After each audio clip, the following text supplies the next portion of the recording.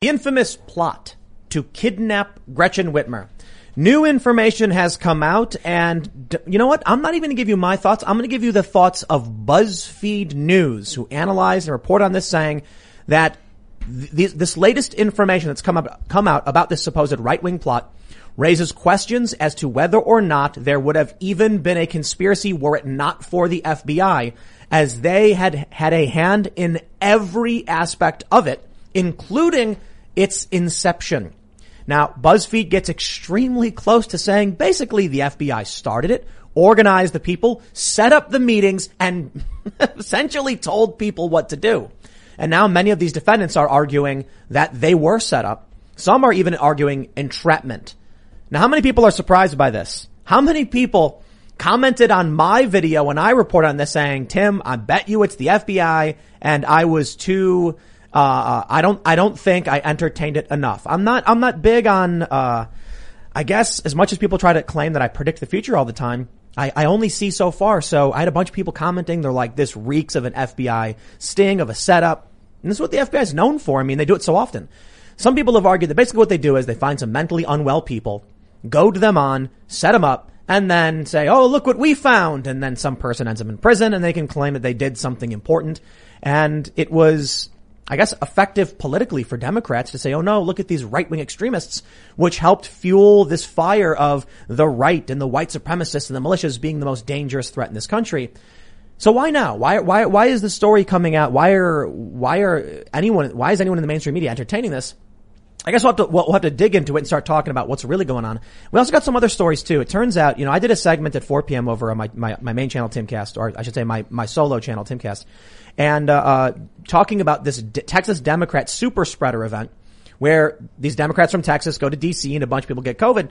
We got new reporting out that several staffers, several aides, a ton of people who were at this Democrat Texas thing are getting COVID. Even fully vaccinated people. So I gotta say, it's a super spreader event. It was irresponsible and, let's call it that double standard. So we'll get into that. We'll talk about a bunch of other stuff. We got some AOC's in the news because she's selling merchandise and doesn't know what capitalism is. So we can talk about what capitalism is. And joining us today is Pedro Gonzalez, associate editor of Chronicles, a magazine in American culture, I believe. That's right. Do you want to just quickly introduce yourself? Yeah, I'm happy to be here. It's been surreal. The last few, I guess, the last 6 months, I've been doing a bunch of these different shows, and I appreciate you bringing me on. Right on. I saw that you threw up a tweet of mine recently. I think it was maybe critical of porn or transgenderism. I don't know. But when I saw that you put that on your show, I thought it's a matter of time before I get on oh yeah. show and start. What is Chronicles magazine? Oh yeah, so it was founded in 1977, and it has always been this kind of outside dissident voice, not just in things that are political, but also literary. And for years, it has been kind of like the lone voice in the wilderness of populism. It was for a time the intellectual flagship of the Buchanan movement. It explained and justified Buchananism. Many of the same arguments in Chronicles that were developed there actually ended up being completely seamless with the Trump movement. Rush Limbaugh read an article by a guy named Sam Francis, who wrote an article for Chronicles in, I think, in the early 90s. And Limbaugh read it, I think, in 2015 to explain the Trump phenomenon. So interesting. It's a small magazine, but it punches way above its weight, and they have been basically right for the last 30 or 40 years, and it seems like the rest of the country is kind of just catching up. Right on. So we'll get into all that stuff. Thanks for hanging out. We got Ian chilling. What's up, everybody? Ian Crossan over here. Just sipping on some coffee with a little collagen, and maybe we'll get into that in a little bit. Yes, the sponsor. Absolutely delicious. And I am also here in the corner. Ian was trying to get ahead of us by asking Pedro all these cool questions. As and I we're do. going to get into all of that stuff tonight. And don't forget, go to timcast.com, become a member, and you'll get access to the exclusive members-only podcast segments. Check this out. Just right here on the left. Doesn't the new website look so amazing? It does. We've been getting a bunch of messages from people who are super excited. Obviously, there are some bugs we're working out. So for that, I apologize, but we just launched it. It went up on Saturday, so we could work out some of the bugs for the weekend, and we're still improving and making it better. We got new shows coming. We've got a bonus segment coming up tonight, which usually goes up around 11 or so p.m. So sign up, and don't forget to like this video right now on YouTube. Click that subscribe button and the notification bell, which apparently does nothing, but hey, do it anyway, and then share the show with your friends if you think what we talk about is important. Take that URL, paste it wherever you can. Let's talk about this first story. We got this from The Week.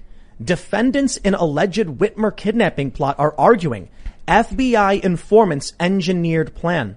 Now, I'll just say this. I mean, that's a heavy piece of what we're going to talk about. It's one thing to make that accusation. It's another thing when Buzzfeed News of all outlets comes out and says there are questions as to whether or not there would have even been a conspiracy were it not for the FBI. And then there's questions of law. Do you think that federal prosecutors are going to drop this case simply because it's now being exposed by the media? Maybe not, but it's possible. I just really doubt it. There's not going to be political willpower, and especially when Democrats want to use this to their advantage. But let me show you this. So this is the story from The Week, all right? And they're basically pointing out the section of the Buzzfeed article about the defendant saying they're accusing the FBI of effectively orchestrating this. Buzzfeed News says, an examination of the case by Buzzfeed News also reveals some of those informants, of which there were 12, acting under the direction of the FBI, played a far larger role than has previously been reported. Working in secret, they did more than just passively observe and report on the actions of the suspects. Instead, they had a hand in nearly every aspect of the alleged plot, starting with its inception. The extent of their involvement raises questions as to whether there would have even been a conspiracy without them. I'll do you one better, BuzzFeed. I can appreciate that they put that in there. That is an opinion, however, but I can give my opinion. When you go on to mention that a longtime government informant helped organize a series of meetings around the country where many of the alleged plotters first met one another, yeah, there wouldn't be without the FBI. They set the meetings. So, okay, look, the FBI is going to argue, hey, we gave them the space and we made those statements, but they made those choices. I don't know. What do you guys think? It's disgusting. I think it's only it's incitement unless the FBI is doing it. Apparently, it's only illegal unless the president does it. Like, come on. If Trump didn't say anything anywhere near as crazy as these people were saying. If the FBI goes to somebody that's mentally unstable and puts a gun in their hand and says, encourages them or points them in the direction of someone that they want, like that's, how can you blame that? I guess you got to blame the gunman. But obviously you blame Charles Manson when the other guy went out and stabbed the people. They were giving these guys military training. What? What do you think about it, Pedro? This is what the FBI does. I mean, this is what the feds do. They create these plots. They provide the training, the logistical coordination, and then they basically entrap their victims. And so the question is, why do they do that, right? I think there are different answers to that. I think, one, it's politically useful because Trump is bad. Trump was a fascist, of course. I'm just being sarcastic. But I think so it's politically useful from that angle, at least for the Democratic Party. But on the other hand, I mean, this is good business for the FBI, right? This is job security. If you have these kinds of threats, if you have these kinds of coordinated, very dangerous, highly motivated actors, then you need the FBI. You don't just need the FBI. The FBI needs a bigger budget. It needs to expand its operations into different aspects of not just public life, but also private life. It needs to know more about what Americans are doing so that it can make sure that these things don't happen. And the fact that the FBI is, the driving cause of these things happening, well, that's just a little footnote that we don't need to really get into. I don't think there's a solution to, I don't think there's an easy solution to corruption. I say easy solution. I'm thinking about okay, what if we didn't have government FBI, right? What if we had private investigatory agencies and you hired them instead of having to go and make a petition and cross your fingers, hope they actually look into the case? Maybe you go and hire a company. Well, then any company could be incentivized to do criminal activities for the sake of making money, right? So let's say you're a window repair company and, you're a private company. You make money when windows get broken. Certainly excited when you hear Antifa's rioting. So any individual who is sufficiently corrupt or who has monopolistic power could be susceptible to saying, okay, how can we encourage more riots and support some more of this activism and encourage this stuff? Because inadvertently it allows us to sell more windows. Actually, Ryan Long had that comedy segment. Did you see that one where it's Antifa window repair? And he's like, we're both simultaneously Antifa and the window repair company. Right. But anyway, I digress. When you have the FBI and they have a monopoly on this and they want to make money and increase their budgets, there's one way to do it. You need a large and powerful big bang. Well, here you go. Right. They had a dozen informants. So it's an interesting point. First, what is entrapment? This probably is not entrapment. Entrapment would be when you coerce someone by force or threats.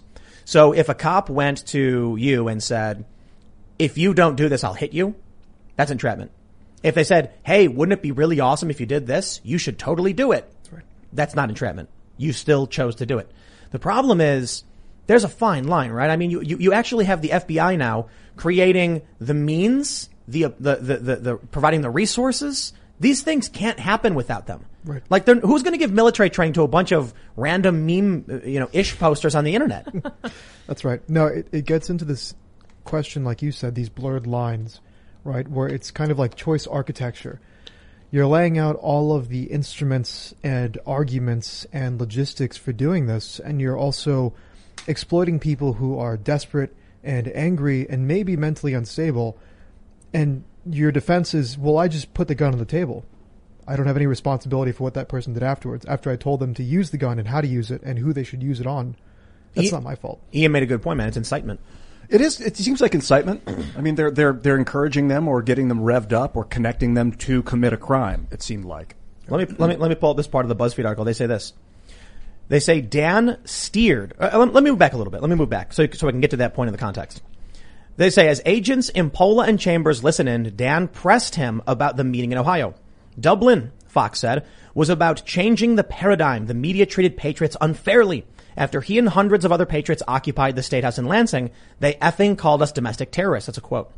Quote, we want to take that stigma off and let them know who we are because we are not effing racists. We are not white nationalists, said Fox. We just want our effing Constitution upheld, and we want all these lawless effing tyrants out of effing power. It's that simple. Dan steered the conversation away from rhetoric to specific plans, asking Fox what the mission was. Like, what are we looking to go forward with? Laughing, Fox said his dream was to have, quote, have the governor hogtied down on a table for public display the way the DEA agents spread seized guns and drugs across the table like trophies after a big bust. Quote, we take the building and then take effing hostages, Fox told Dan. It's effing wartime. But by his own admission, Fox, despite his new seemingly grand military title, was a general without soldiers. I can't do nothing with less than 200 men, he complained to Dan. At best, he figured he could muster maybe 15 to 20 men. Stopping violent ideas like this was what Dan said drove him to law enforcement in the first place. But now, with his two FBI agents at his side, he told Fox he would help. They're effectively inciting and encouraging. They're creating circumstances. It's incitement. Donald Trump can say, we're going to go peacefully march and listen to some politicians or whatever. That's what he said, right? He had something like, have politicians make arguments. And then as Trump was speaking, the people at the Capitol started pushing the barricades down, fighting with cops, storming their way up to the Capitol and fighting at the front door. Donald Trump did not do anything near what this is, but they say that there was a tweet now. I think it was the Daily Beast. I'm not sure. They were like, Trump's failed attempt to overthrow the government, or like some news outlet tweeted that. Like they're just, even the media, they're just continually escalating what really happened on the 6th. Like Donald Trump gave a speech where he in no way said, go do this stuff. He was like, peacefully march. And now they've just slowly turned it into something totally different. Like the Lincoln Project made this video where it's a mishmash of what Trump was saying to make it seem like he was calling for violence. Right. Yeah. I tell you, man, it's dark days ahead, huh? Well, there's something related to this. So we can say that the Capitol Police failed, right? On January 6th, they failed to do their job. Some conservatives argue that they facilitated what happened through their failure. However you want to slice it. Okay. Well, Tucker says the FBI had informants they were probably orchestrated as well. Yes, that's right. So, but we'll grant that. So these people, either out of negligence or malice, they're part of the reason why January 6th happened. Okay. So what happens after January 6th? Well, the Capitol Police has a $2 billion budget with which they plan to expand operations outside of the Capitol, first in Florida and California, two of the most populous states, with plans to open field offices across the country. They've also borrowed 8, they're called persistent surveillance systems from the U.S. government. The Army is going to train Capitol Police to use these. We first deployed this technology in Iraq and Afghanistan to monitor asymmetric threats. In other words, we use this technology against insurgents. So now Capitol Police, which is supposed to be in the Capitol, is expanding operations across the United States, ostensibly to protect members of Congress. And they're also going to be deploying technology that we used against insurgents on Americans. In order to, what this stuff does is you can create, I think it's called pattern of life. It allows you to monitor people on a very intimate level to figure out, where they eat, where they sleep, where they go, what their routines are, and things like that. But over large geographical swaths, this is not like a little camera, right? This is huge surveillance on a mass level. This is fine, apparently. No one really seems to have a problem with it. And people are buying the argument that, no, the Capitol Police needs to do this. They need to expand operations to these huge states, or actually to all as many states as they want. And they also need to deploy military-grade equipment that we use on insurgents against Americans. Mike Cernovich has been tweeting about this, saying that, he often hears someone start trying to ramp up the rhetoric and push it towards some kind of direct physical action, and he always shuts them down. He blocks them or he kicks them out. Because he's like, we don't want any of that. We know where that's going. And he's right. I keep telling people, peaceful, persuasive, resourceful. That's how you win a culture war. That's how you maintain your country. And one of the problems, there's two big problems. And one, conservatives, people on the right, the anti-establishment, the anti-woke, disaffected liberals. Well, I'm going to exclude the disaffected liberals. Mostly the right, as we've traditionally known it, very weak on culture.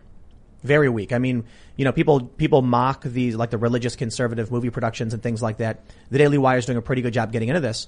The one big advantage I think conservatives have right now are disaffected liberals, many of whom were in music production and movie production and show production. Culture building wins you the youth. And 10 years from now, there's going to be another generation entering politics. And what 10-year-olds are being inundated with today is going to severely impact what politics will look like in 10 years. So one thing that we saw, I bring up every so often, is that, we've had some younger leftists on the show, and they have no idea what Occupy Wall Street was. They were young teenagers when that was happening and just had no understanding of what was going on. So now, when I base my disdain for Joe Biden off of a lot of the Obama era, they're like, I don't know anything about that. Right. Now you look at what's happening with children and the indoctrination at schools. These kids who are in these schools getting indoctrinated 10 years from now are going to vote as far left as humanly possible. If conservatives and people on the right don't fight back with resourcefulness, with persuasion, being peaceful, and building culture, you lose. Especially when you see what's going on with the FBI. They are looking for any opportunity to take that frustration, turn it into some kind of some expressed desire for action, and then lock you up, and then it gives them even more justification for indoctrinating kids. Right. It's just one after another, 1, 2, 3 punch. Yeah, I think maybe one example of a positive development in the culture is that movie about Richard Jewell, the security guard who was basically screwed by the FBI after he managed to save a ton of people. I think it was at a baseball game. It was some kind of a sporting event where there was a bomb, and basically the feds put it on him. Right. They argued that the reason he was able to find the bomb and save all these people was because he had in fact planted it. And the movie was interesting because Richard Jewell is like your average middle American. He's this guy who doesn't have like a college degree. He's just patriotic, kind of naive about his country. And I mean that in a good way. And here he is being absolutely railroaded by these horrible, corrupt feds, right? And I think that movie was really interesting precisely because that. You have this patriotic person who's being persecuted by his own government. You do not talk to police. That's it. It's simple. There's a famous Supreme Court justice, I can't remember his name, a long time ago, said, do not talk to cops. And it's funny, there are a lot of conservatives that seem to think they're very naive about what this country is. And it's funny when you see the very heavy back of the blue like attitudes kind of waning a little bit with the COVID lockdowns and stuff. People are, many people on the right are starting to realize, I think, you know what, man? We shout out Michael Malice too much. Michael, you get shout out too much. But he often says that there is no law so, absurd or disgusting or amoral that a cop would not enforce it. Now, that may be a bit extreme because I certainly think there's many things a cop wouldn't do, to be honest. However, the Proud Boys versus Antifa is a really good example of this. That they got into a fight because Antifa had been harassing and patrons. One guy gets robbed. And then finally the Proud Boys are like, all right, you want to fight? A lot of people see the Proud Boys run towards Antifa. But Antifa had been basically like at every corner following them. And as much as they keep trying to walk away, they see Antifa at every corner. Eventually the Proud Boys decide they're going to engage. Well, first of all, that's a mistake. Don't start fights. You can try and go around them. You can try and walk past them. They run at them. A fight breaks out. Okay, well, if Antifa shows up, they're known to be violent, and a fight breaks out. We can argue that sometimes fights happen. I still think it's wrong. But what happened after that? Antifa flees. The Proud Boys decide to give a statement to the cops. Because we trust the cops. The cops are the good guys. And now guess who went to prison? Proud Boys. Antifa? None of right. them. Yeah. No, I think you're right. This is a kind of eye-opening moment where basically what we've seen for the last year or so is this kind of a narco-tyranny where you're right, conservatives are right to say that there's this effort to kind of defang the police, or at least get them to back off of policing a certain kind of crime and a certain kind of criminal. But that doesn't mean that they're actually depolicing. They're just focusing more on enforcing things like mask mandates, or right. like you said, arresting Proud Boys and people like that. A good example is this guy, Jonathan Pentland.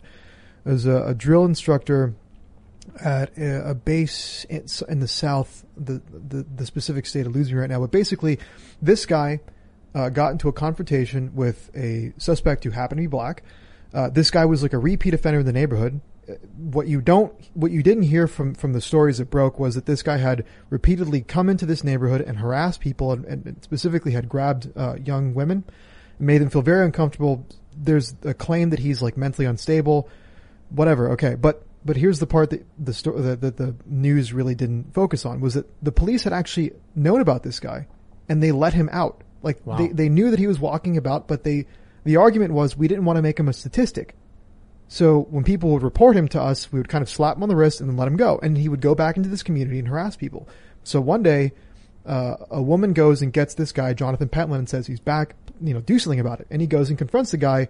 I don't know if you saw the video, but it goes viral. He says you're in the wrong neighborhood. He's really confrontational for right reason, because there was things that happened leading up to that. Yep. The police absolutely destroyed Jonathan Pentland's life. They crucified him. Within 48 hours, there were people at his house throwing things through the window. The military completely disavowed him. His own unit framed him as a white extremist, a white supremacist. Like, the guy's reputation is ruined. In the thing about he was just like a trying to be a good middle-aged Samaritan guy who saw someone harassing women and doing the job that cops wouldn't do, because the cops were more concerned with avoiding the stigma of being called racist and doing their jobs. This is the perfect example of why I have been saying abolish the police. And it is somewhat tongue-in-cheek, but not completely. The point I'm trying to make is, if we are really moving into this era where the police know we can't go after anybody who might be defended by the left because we don't want to deal with it and we'll lose our budgets, but we can arrest anybody on the right all day and night and get praised for it, then what do you think is going to happen? Yeah. In this instance, the cops, they knew. Yeah. They knew who this guy was. They don't care about this guy, John Pentland's life, who seemed to be, according to this story, a regular guy who was like, these young women in my neighborhood are being harassed by this guy. I'm going to make it stop. And I watched that video and I'm like, what did the guy really do? He like got up to him and said, back off, get out of here, and pushed him. Yep. Shouldn't have shoved him. Pushed him when he was walking towards his wife, which was actually the thing that the police, the sheriff, the sheriff chief, whatever, said. That's like the evidence right there for ruining this guy's life, is the fact that he shoved him. What you see in that video is that the guy starts approaching his wife. His wife says something to him, and the guy starts walking towards him and steps onto his property. And that's when he shoves him and says, "That's my wife." And that's when the cops were like, that's where he crossed the line, when he shoved the guy. You're saying the cops ruined a guy's life because he pushed somebody? Yes.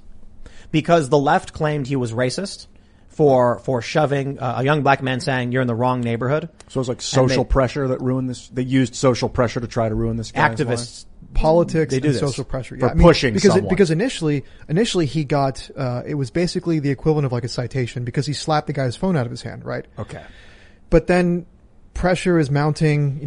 There's this outrage in the community about this racist white man who's telling like a young black man he's in the wrong neighborhood.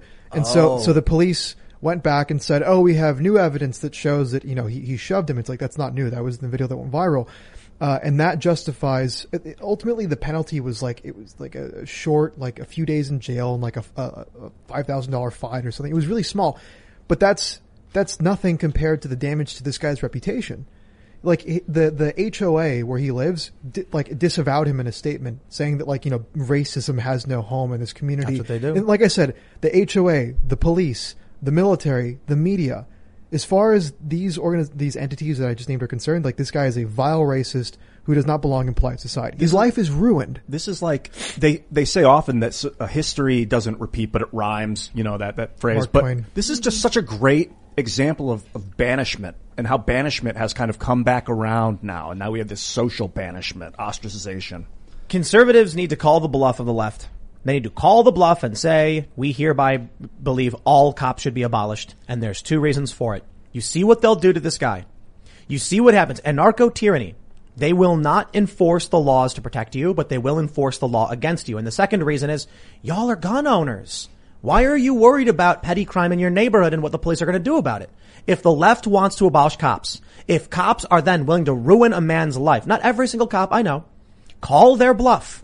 Because how fast do you think we saw this in Minneapolis? When they were like, we want to abolish the police. And then the city council was like, we hereby vote to abolish the police. No, wait, stop. Don't do it. The city council members panicked and freaked out. So I'll put it this way. I've had leftists tweet like, Tim Pool only wants to abolish the police because he knows that when the police are gone, the leftists will get really angry, or he thinks they will. And I'm like, well, that's partly correct. Right. I am 100% confident if the police actually got abolished, you will see every regular American wake up. And that's one of the biggest problems. Frogs boiling in a pot. Conservatives can sit here all day and night and say, if we don't stop the tide from the floodwaters from rising, if we don't put up sandbags, we will drown. And people are sitting there just like, I don't care. It's not flooding in my house. Right. And then within a month, they're on the second floor being like, I don't care. Like, I'm safe here on the second floor. Okay. Call them on their bluff. Say, okay, look, I'll put it this way. The other side of this is that may be partially true, that I definitely think the moment you actually try to abolish the police, regular people will come out screaming, begging you to stop. But the other issue is exactly what we've been talking about. It's only a matter of time before we see more police arrest regular people. We saw it with the McCloskeys. People actually go onto their private property, go onto their lawns, and the McCloskeys come out. Okay, they shouldn't have been brandishing the guns the way they were. It was very ill-advised in that capacity. But should they have been arrested, had their guns seized from them, and the cops will do it with no questions asked? Then you have in Wisconsin this group of Black Lives Matter activists who had previously set fire to a home twice in one day. They started a house on fire. I guess they came, put the fire out, and then after they leave, they went and set fire to it again. Then you get this guy sitting in his house and he sees this group. He's got a shotgun and he brandishes it up through his, like at his window. His window's closed. The police show up, knock on his door, and arrest him. And I'm like, so here you go. Yep. Let it be known. Okay. If you think you will be spared by the police, you're insane. You are insane.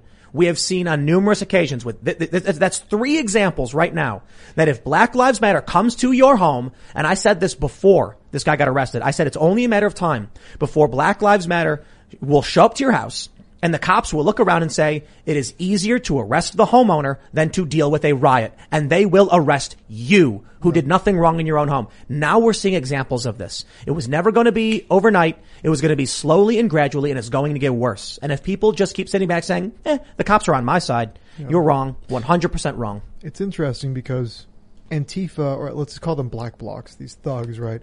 They think of themselves as these kind of revolutionaries.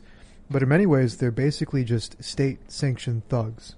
And in that sense, I think of lumpenproletariat, which was this term that Marx used to describe people without any real sense of class consciousness. They're basically just, the term he uses is social scum, as opposed to actual proletariat. And they ultimately, because they're social scum, and they really just want to break things, and they're incapable of building anything, and they're just a bunch of criminals and degenerates, which is true. I mean, I'm talking about Antifa. Sounds like here. Antifa. Yeah. Right. Okay. So ultimately what they end up being is tools of reactionary intrigue. And what he means by that is these are people who think that they're involved in something important, but they're not. They're just being used by the state as kind of like, like I said, state-sanctioned thugs. Or, I mean, on the other hand, what Antifa does, Antifa window repair, this is great for the biggest, most powerful corporations in this country. It's great for Amazon when the small brick and mortar business gets burned to the ground by Antifa. It's great for Walmart when the small shop gets destroyed and incinerated during riots. This is great. And Jeff Bezos, at the same time that these riots were happening last year and people were having their livelihoods eradicated, Jeff Bezos increased his worth by $13 billion in a single day. And the reason for that is partly due to the fact that you could still buy from Amazon, right, but you couldn't go to the local mom and pop shop. Right. Big box stores were given special exemptions. We saw this in Michigan where like a local, I can't remember what it was. I think it was like a flowers and like plant shop was like shut down, but then the gardening area of Walmart is left open. So they say, whoa, but Walmart sells food. And a lot of people said, okay, should I sell loaves of bread at my hobby shop so I can stay open? Well, that's the game that was being played. Yeah. The massive transfer of wealth. Yep. But it wasn't just Democrat cities saying we're going to destroy small businesses. At the same time, you had mass unrest, thousands of people marching through the street, shoulder to shoulder. And what did the media say? What did the universities say? What did the Democrat politicians say? This is not spreading COVID. Your business is shut down because a little old grandma walking in to buy milk could cause the apocalypse. But 2,000 people shoulder to shoulder marching through New York gets a round of applause from the doctors. We see those stupid propaganda photos where the nurse is like standing in front of the car and the woman in the car is saying like, honk for freedom or something. And then all the people on the internet are like, look at these brave nurses fighting for us, stopping these stupid anti-lockdown protesters. Then a video comes out. People marching through New York, thousands, and nurses and doctors walk outside and start clapping for them. And when questioned, they said, but racism is the real public health crisis. Right. Yeah. This is another example of going back to this discussion about the FBI and the Capitol Police using these fabricated threats or these exaggerated threats to justify their budgets and their operations. The CDC declared recently racism is a public health threat, and they tied it to the need for more funding. Right. I love it when the cops all took a knee at these protests. Right. Cops, FBI, National Guard, and basically pledging fealty to the extremists. Right. And now we're seeing the implementation of what that ideology really means. And Mark Milley, Joint Chiefs of Staff, saying getting full woke, but I want to understand this stuff, he says. Yeah. And then you still have conservatives. I'm watching. I can't remember what I was watching a live stream, and people are yelling back to blue, and I'm like, man. Pay attention, dude. Yeah. Those people that you're defending took a knee for Black Lives Matter. Yep. All right, support them, I guess. This Capitol Police thing's concerning me. So they got a $2 billion just recently? I think the funding was in the last year or so. But the point is they have a huge war chest. Who do they serve? Like, who do they report to? Well, they're supposed to be serving, their job is to protect members of Congress, right? But, this is kind of like, I don't know, whatever the local police department here is. And then they say, we're going national and we're expanding our operations nationwide and we're also going to be bringing in Army equipment. So are they federal? Yeah. It's a federal. No, I'm actually not sure if they're technically. They're federal, yes. I think they are It's federal. a federal right, police force that they're expanding. They're a federal police force, but they're supposed to be relegated to the Capitol. This is but like now they're the nationwide. Stasi, man. The Stasi, the SS. Oh, yeah. Well, you have the, Stasi. Stasi. It's not like it. It just sounds like it could become something like that. The only issue with the Stasi thing is that you already have the NSA, CIA, the FBI, and about 17 other members to choose from. This could be the inception of a federal level police force, intelligence agency beyond FPS or ICE. That's the concern. We have this quote. This is from Newsweek reporting on a press release from Capitol Police. Throughout the last 6 months, the U.S. Capitol Police has been working around the clock with our congressional stakeholders to support our officers, enhance security around the Capitol complex, and pivot towards an intelligence-based protective agency. That's right. Yep. The department said in a news release on Tuesday. This was about 2 weeks ago. Yeah. So California, Florida, planning offices around the country. Is this like you were mentioning earlier, Ian, the Mark Twain quote, history doesn't repeat, it rhymes. We look back at the easiest example of authoritarianism that is overused by millions of people, World War II Germany, the burning of the Reichstag. Yeah, and then you had the Enabling Act, and then all of a sudden these sweeping laws were enacted. Opponents of the party were being rounded up. Look, a lot of people want to say things like, it can't happen here, right? Oh, it can happen. Even BuzzFeed is now saying that this Whitmer plot may not even have happened were it not for the FBI, and I think that's an actually unfair assessment. I think the fair assessment is it would not have happened were it not for the FBI. We're looking at the Capitol Police in response to 1-6. We get these news outlets tweeting Donald Trump's failed attempt to overthrow the government. Like, they're just using the most psychotic language. And now we have the law enforcement apparatus being constructed. Am I supposed to sit here and assume this is not going to be like every past authoritarian regime that has used a crisis to create an ideological law enforcement force? Or do I see them screaming of the insurrection and then expanding Capitol Police nationwide and think to myself, this is a federal police force that is going to be acting like an intelligence-based protective agency. That's right. How long until they start going after material support for the insurrectionists? How long until they start going after the incitement of the insurrectionists? Hey, incitement's a crime, right? It's happening now. in Michigan, Whitmer State, you have the Attorney General. I think Dana Nessel is her name, and Republicans supported this, by the way. But there's now an effort to investigate people who are fundraising on what AG Nessel says are false claims about the election being stolen. In effect, this could criminalize fundraising efforts to secure an independent election audit in Michigan. This is a grassroots movement that the Attorney General is talking about potentially criminalizing. So they're saying, what they're basically trying to argue is that if you fundraise off of it, it's fraud. It's fraud. That's right. So using the pretext of fraud to potentially crack down on legitimate grassroots effort to secure an election. This is in line at the federal level with Jen Psaki saying that they're working with well, she didn't say this, but SMS, they're working with Facebook. We got different reports from Politico that the Biden admin and the DNC are working with phone companies to police misinformation. Yep. You know, Peter Doocy. I said Steve Doocy accidentally. Peter Doocy. Steve is the guy who's dead, I think. Peter Doocy made a really, really good point when he was getting into that exchange with Jen Psaki. He said, there is a video of Dr. Fauci from 2020 saying not to wear masks, and it's still on Facebook right now.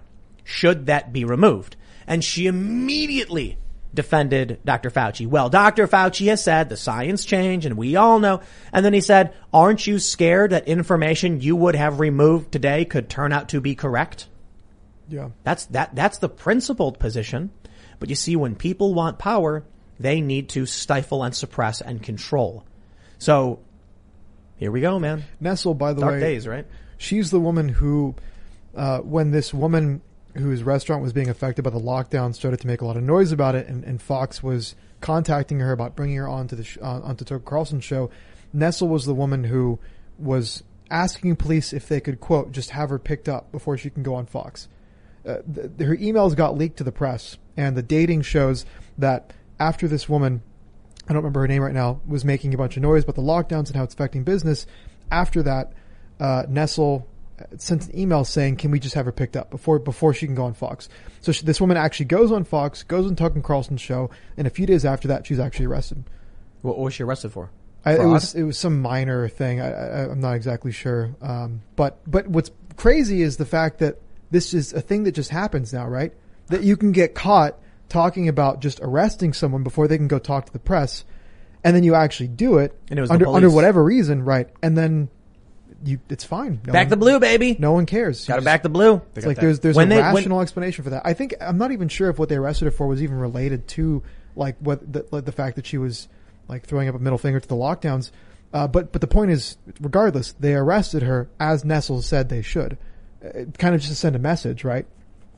It's just bizarre to me. Well, I guess it's not bizarre because it's 2021, but still, it's a thing that happens and everyone is just fine with. Like this, yeah, this is how we do things now. How funny would it be if just all the populist right conservatives just started saying we all agree now, abolish the police is the right move, we were wrong. Like the establishment left would flip so quickly. They would be like, hail police, we love police. Yeah, hail police. Daniel Horowitz, this is a guy at the Blaze. He is not like, he's not a populist. He's very much a traditional, unironically principled conservative. Again, working for the Blaze, not a radical outlet. And he's actually taken this line, defund the police, because he thinks that like the police are no longer actually doing their job. They're no longer actually protecting us from crime, from violent crime. They're in fact now just kind of acting as the enforcement arm of the Democratic Party. It's because I think, for one, I've talked to a lot of cops. I've gotten emails from a lot of cops. The good ones quit. Right away, they were like, I won't do that. That's the line. Yeah. And now what's left are these a lot of people who are scared to lose their job and a lot of cops who aren't actually doing any work. So to those guys, I'm kind of like, well, I guess when you're taking taxpayer money and doing nothing, it's kind of a problem. But it's better than enforcing unjust laws. Yeah. But you do have a lot of cops who are just like, I don't care. I'll arrest anybody that my boss points the finger at. There was that video in, I think it was Portland, I'm not sure, where a bunch of Antifa are like walking towards a guy yelling at him. One guy's got some kind of like stick. I don't think it's a machete. I think it's a bar or something, a crowbar. And there's a guy walking backwards with a baseball bat. The cops grab, and the guy drops the bat, gets on his knees, puts his hands up. The cops arrest him and then apologize to the Antifa people. Yeah. And start saying really nice things. I'm so sorry. Bro, at a certain point, these conservatives need to realize that the cops are being replaced by Black Lives Matter. And it's funny because when I've said before, we should defund or abolish the police, people are like, Tim, then national police will come in, and then the feds will control it all. And I'm like, dude, the left already has the police. The cops took a knee. They dropped on their, literally, okay. You guys ever watch Game of Thrones? Bend the knee. That was the line. It was like to pledge fealty to the queen, to the Khaleesi.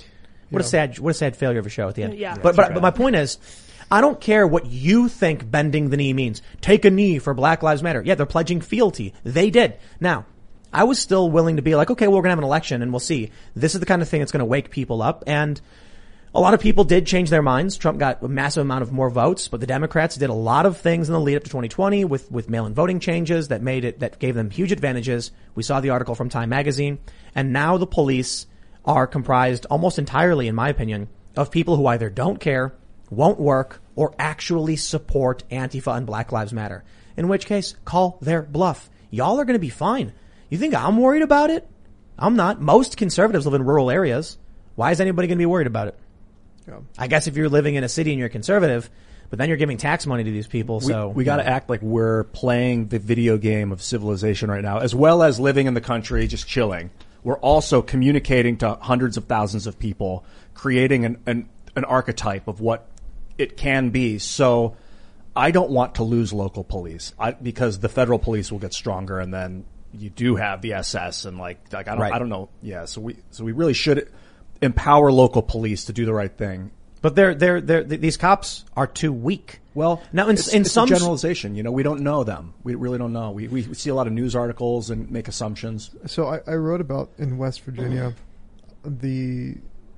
a bunch of sheriff's departments decided that if any really restrictive gun control laws would get passed, the sheriffs would find these different ways to basically not enforce them. There was one sheriff, I don't remember his name, but he basically said, "I'm going to deputize every single person." That was Virginia, not West Virginia. I'm pretty sure. Yeah, Virginia. I wrote an article about this for Chronicles, and it was really funny because the reporter was like, "Wait, so you're saying that you're just going to make everyone a deputy?" And the guy was like, "Yeah, that's right. I'm just going to give everyone a badge." And then that way, the gun control laws won't apply to them. So there are these good people on the local level, but still, I think what you're ultimately talking about here is this kind of attitudinal disposition that conservatives have, where they still feel a kind of, call it blind loyalty to institutions that either no longer exist or are actually hostile to them. Yep. And broadly speaking, that institution is the law enforcement apparatus. This is a very uncomfortable place for conservatives. Conservatives are the law and order people. They're the people that, that they respect the police. They're the ones that follow the rules. They respect hierarchies, whether or not they'll admit it. And now they're in a position where they're at the bottom of the food chain.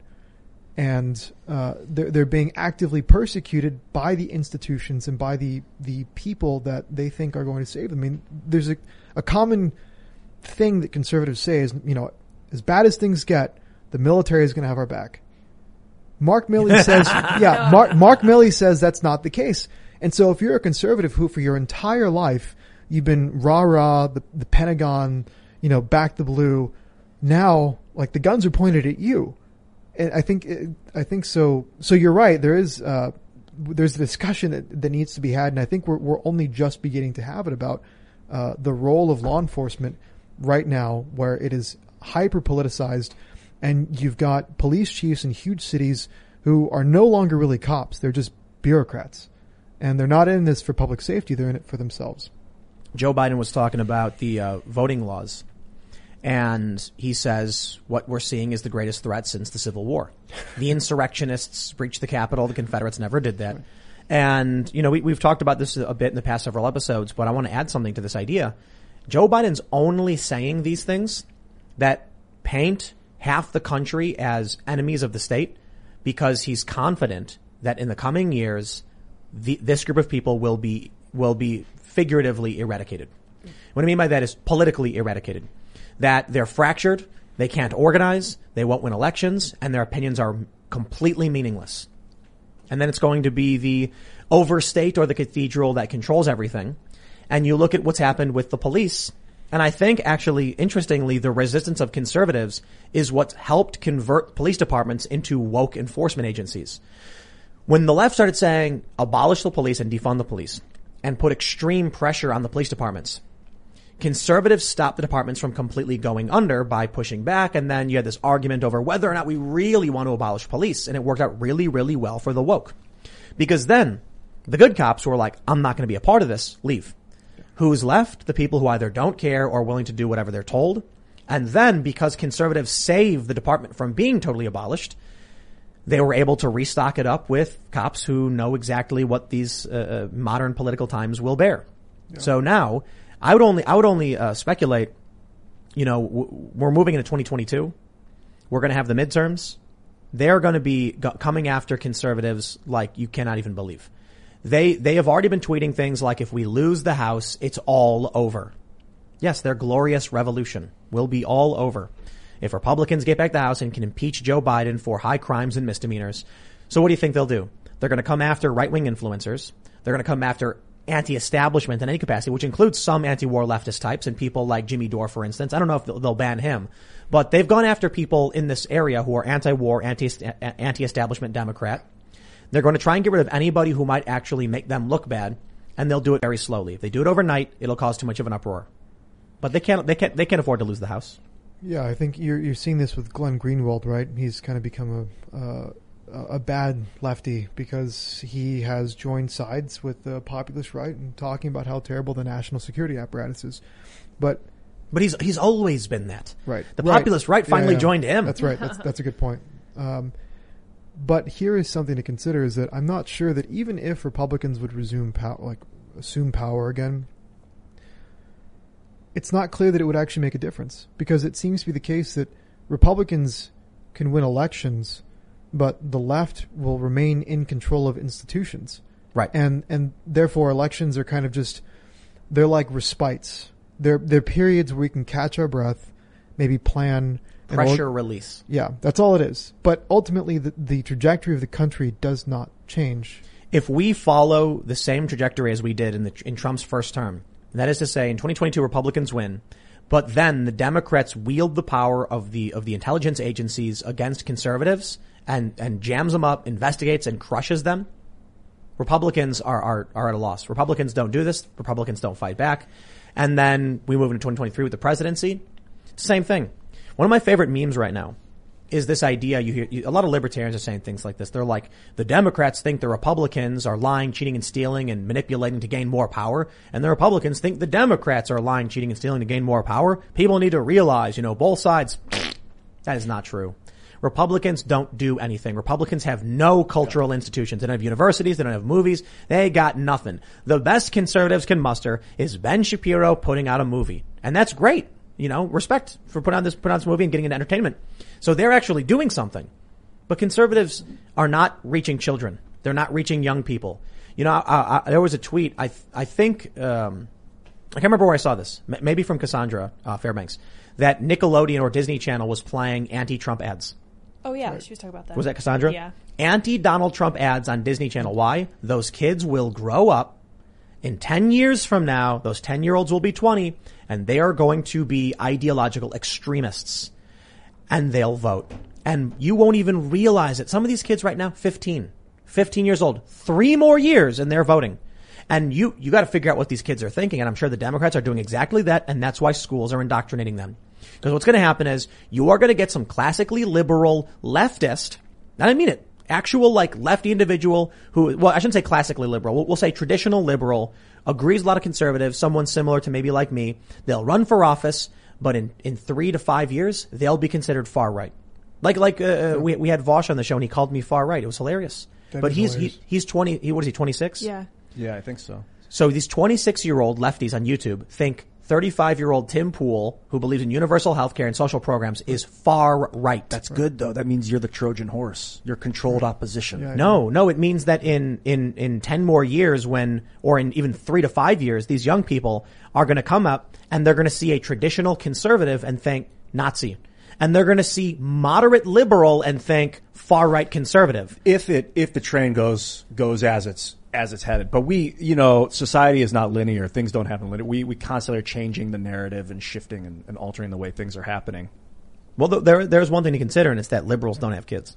Oh yeah. Right. We're going to outbreed them. I mean, this is already this is already happening though, right? Like, I mean, when Glenn Greenwald retweets my stuff or interacts with anything, immediately he's labeled as like a crypto fascist, and then people will like screenshot things that I write and be like, this is who Glenn is promoting, this like fascist authoritarian and stuff. And so, I mean, it's already happening.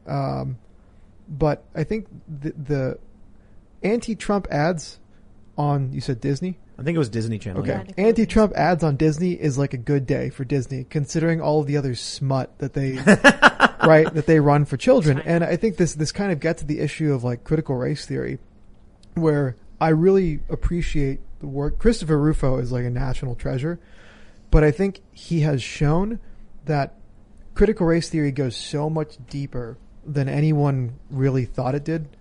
And that it has already infected every single cultural and social tissue, that the task of extirpating critical race theory is actually much bigger and much more daunting than I think anyone had imagined before Rufo came on the scene and started showing people how pervasive this stuff is. So, yeah, I want to, well, actually, we'll jump in a second.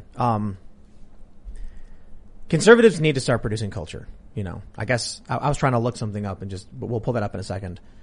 If there is something interesting that we saw with Pew Research, and that is that the previous generation is slightly more conservative. The Gen Z is a little bit more conservative than millennials, but only a little bit. And that probably has a lot to do with the fact that you said, you know, conservatives are outbreeding liberals. So I have to imagine. So I want to add this to what I was saying before about, you know, next 3 to 5 years, you might see some dramatic changes. It's entirely possible I'm wrong, because in 10 years, the generation alpha, or, you know, whatever comes after alpha, I don't know. Alpha gen. Is that what it is? It's alpha gen, then beta gen. Yeah, alpha gen. They might be substantially more conservative by simply the fact that conservatives have kids. So you look at, like, you know, Ben Shapiro, I love it. They call him an incel.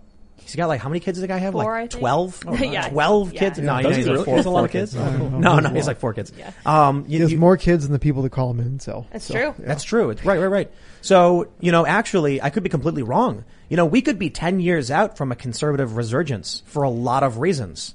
It could be that all of this stuff with police, all of this stuff with the military is freaking out regular people.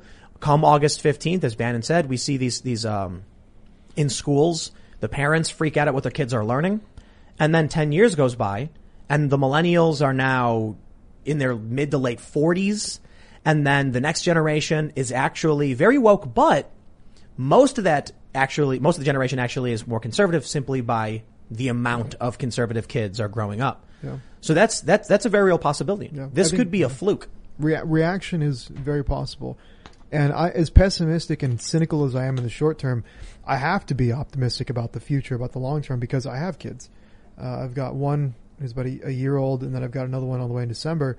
And so I have to hold out hope that something like this is going to happen, because the idea of just like settling on the notion that the future will be so much more horrible for my kids, it just seems unacceptable to me. So look at what AOC and a bunch of these leftists are saying. Oh, we can't have kids because of climate change. It's like, okay, they're not going to have kids. Then. Conservatives going to have kids. right, yeah And then right. when they do, I mean, this could be actually substantial. If, you know, you look at millennials today, not having kids, but mostly the left ones. A lot of like non-political people have kids, conservatives have kids. Lefty, liberal type millennials don't have kids. So what happens in 20 years? Is this country going to become a bunch of suit-wearing young Republicans?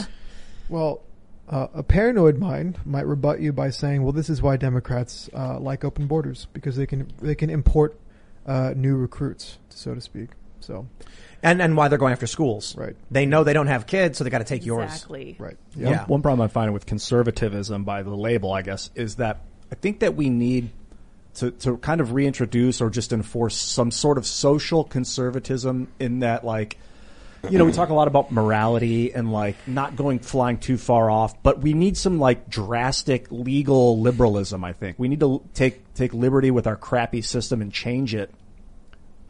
So I think conservative politicians are not getting anything done. You know, they've been sitting around just kind of like enjoying the status quo. And that's a problem. Just say as much as you need to get elected and then do nothing. Yeah, and we need really to alter the system. The Federal Reserve's gone roughshod. The Central law Electric enforcement Grid. agencies, the police departments. Yeah, we've got all these local governments. I mean, yeah. Yesterday's conversation was particularly brutal when we were talking about just do these with anarcho tyranny keep coming up. I think anarcho tyranny is obviously happening. It's been happening for some years now. And I think that's the easiest way to understand that the system probably already collapsed. If you have people who feel like calling the police is pointless, legitimately, not like Black Lives Matter where they're like, oh no, I can't call the cops if, no, people legitimately saying, I know they're not going to come here and deal with this riot. But then also fearing if the rioters attack your house, you will get arrested. The system is completely broken. Well, I think the issue with anarcho tyranny is that the anarcho part is by design. It's a feature, not a bug. Mm-hmm. And the point of it is to kind of paralyze the decent populace into feeling like they can't do any of the things you just described. They can't defend themselves. They can't have control over what their kids learn in schools and things like that. So I guess it seems like the system has failed, but it might actually be the case that it's more powerful than ever. But on the other hand, historically, when regimes become more repressive and more overt in the methods with which they coerce people to behave a certain way and to talk a certain way and think a certain way, is usually when they're on the verge of crumbling or instigating a kind of reaction. Because really effective systems of control are impersonal and automatic. So when you have to start actively policing people, like we're seeing now, the Capitol Police leaving the Capitol, things like that, or the Biden administration talking about monitoring text messages, things like that. That stuff is, as much as it shows the power and the boldness of the established political order, it also tells us that it's kind of in this precarious position where it's this close to maybe overplaying its hand. Yeah. I think about that with text censorship too, because we should have a system, I think, more that's granular where you can choose what you see rather than them choosing what you see. The fact that they're in there deciding who gets to say what is yeah, they're powerful, but it's also showing how the cracks in their system, well, they're afraid. You look at big tech, and first I'll just say you're right. The moves they're making show an increasing desperation and panic, and then you look at big tech censorship, and I can't figure out for the life of me what their goal is with big tech censorship. I mean this honestly, because these are some of the dumbest. They're supposedly some of the smartest people, but boy, are they dumb. I mean, if you had a sit-down meeting, you could figure out what was happening in only a few minutes. I said this to Jack Dorsey on the Joe Rogan Experience when I was just at the end of the show, I'm getting a van. And they were they started laughing, and I'm y'all think I'm joking, but I was if you keep doing what you're doing with this hyperpolarization on Twitter, people are going to come to a civil war of sorts. They're going to go after each other. It's going to be insane. So I'm getting that van ready. I'm going to go bug out. And, people were messaging me laughing, saying, it's so funny. I'm y'all think I'm joking? Yeah. Now look where we are. With the police taking a knee, with the riots, with COVID, everything that's happened since then has been a dramatic escalation. Yeah. It's I certainly was not wrong. I didn't give a good timeline. But you look at what these tech companies are doing, I couldn't figure it out. I can sit here and say, here's what they started doing in 2000, or in 2010, in 2011, 2012, and look at each year the changes they made. Twitter, free speech wing of the free speech party. They used that to build themselves up, create a platform. Then you look at the past several years. They make moves to make money. They make moves to hyperpolarize. What they are doing is only making things increasingly worse. Yeah. So the question is Twitter trying to stop the polarization?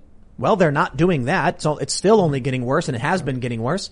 Okay, then they want the polarization? Well, I guess if I looked at what they were doing and someone said, take a look at this system and the equation and the map, what is happening? I'd say Jack Dorsey wants a civil war.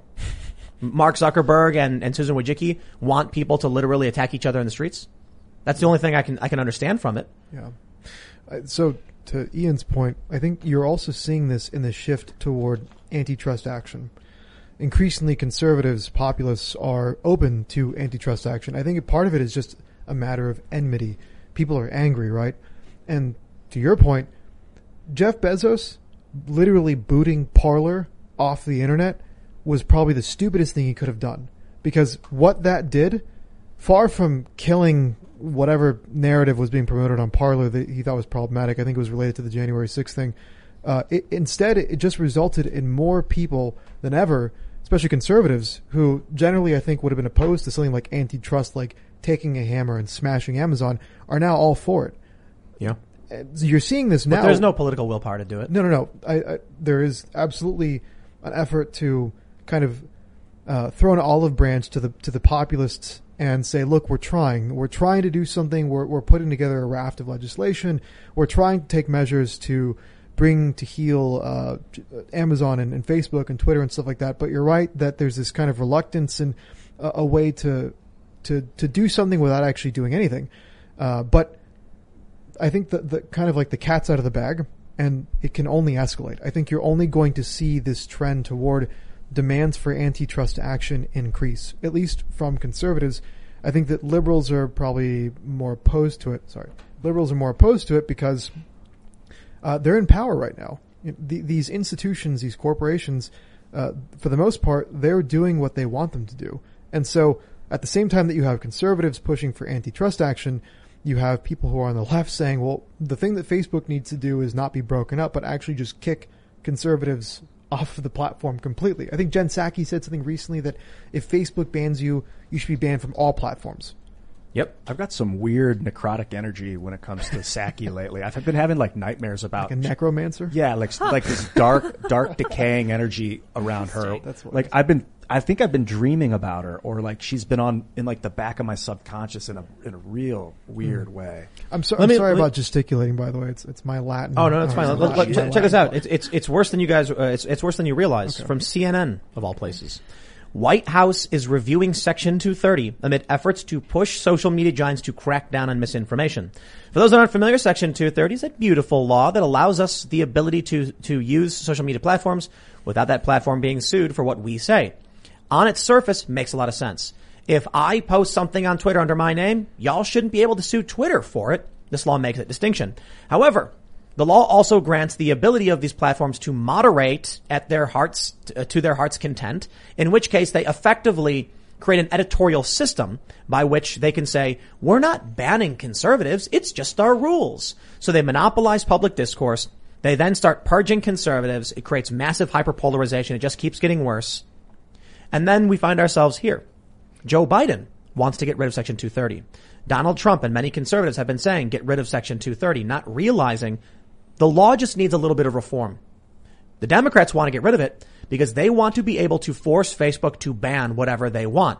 You get rid of Section 230, Facebook becomes liable for all of for whatever is said that's wrong, for defamation, for even potential criminal negligence. So I'll put it this way. I like to say, hey, don't take medical advice from me. Talk to your doctor. Why? I don't want you to sue me. Some moron's going to do something dumb and then blame me for it. So I'm not going to tell you to do anything.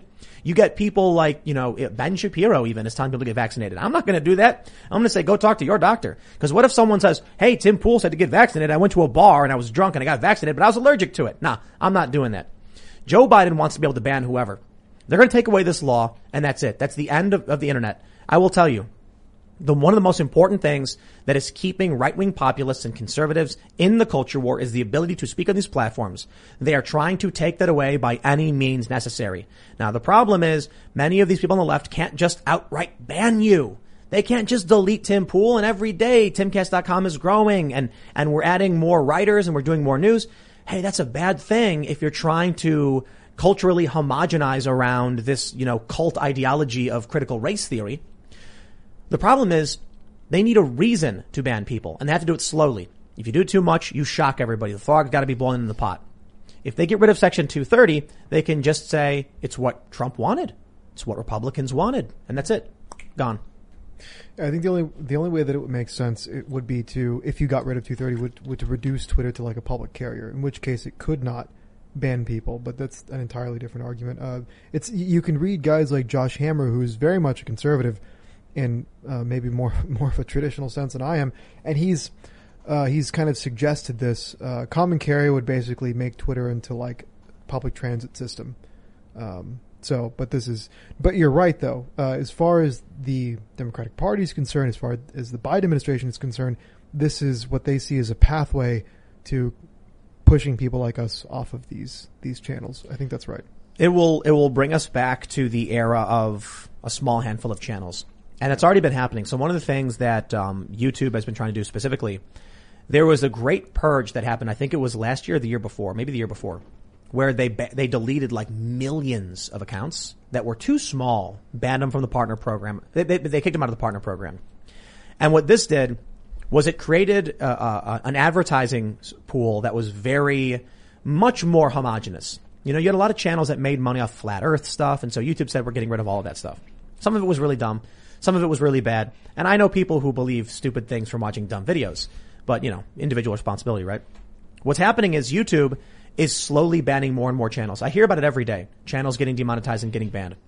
Eventually, they're trying to get us to the point where there's only maybe a few hundred channels and all of their opinions are in alignment. For the most part, you got your approved right-wing opinion and your approved left-wing position. And of course, it's all moving towards the left faster and faster. So, you know, in 10, 20 years, potentially the right-wing opinion will be a leftist opinion today. Many have made that joke. That's what they're able to do because of the lax rules of Section 230. They can effectively editorialize the same way New York Times will, making money off the content and then assuming no responsibility for it. YouTube did something interesting a while back. They changed their pay structure to be royalties. And I think the reason they did that was because of the potential argument that you could say, no, YouTube is effectively employing these people. There was, you know, attempt to unionize. This happened in, I think, Europe, YouTube unionization. There were many on the left trying to argue that YouTubers were no different than Uber drivers. They were de facto employees who deserved rights. Then all of a sudden YouTube says, now we're paying you royalties for your content. That way, well, now you can't argue that YouTube is publishing the content. You can't argue that YouTube's employing these people. And once again, YouTube is now able to editorialize and manipulate people. And the creepiest thing about it is there's a small handful of people at the top of these companies. They're as dumb as a box of rocks.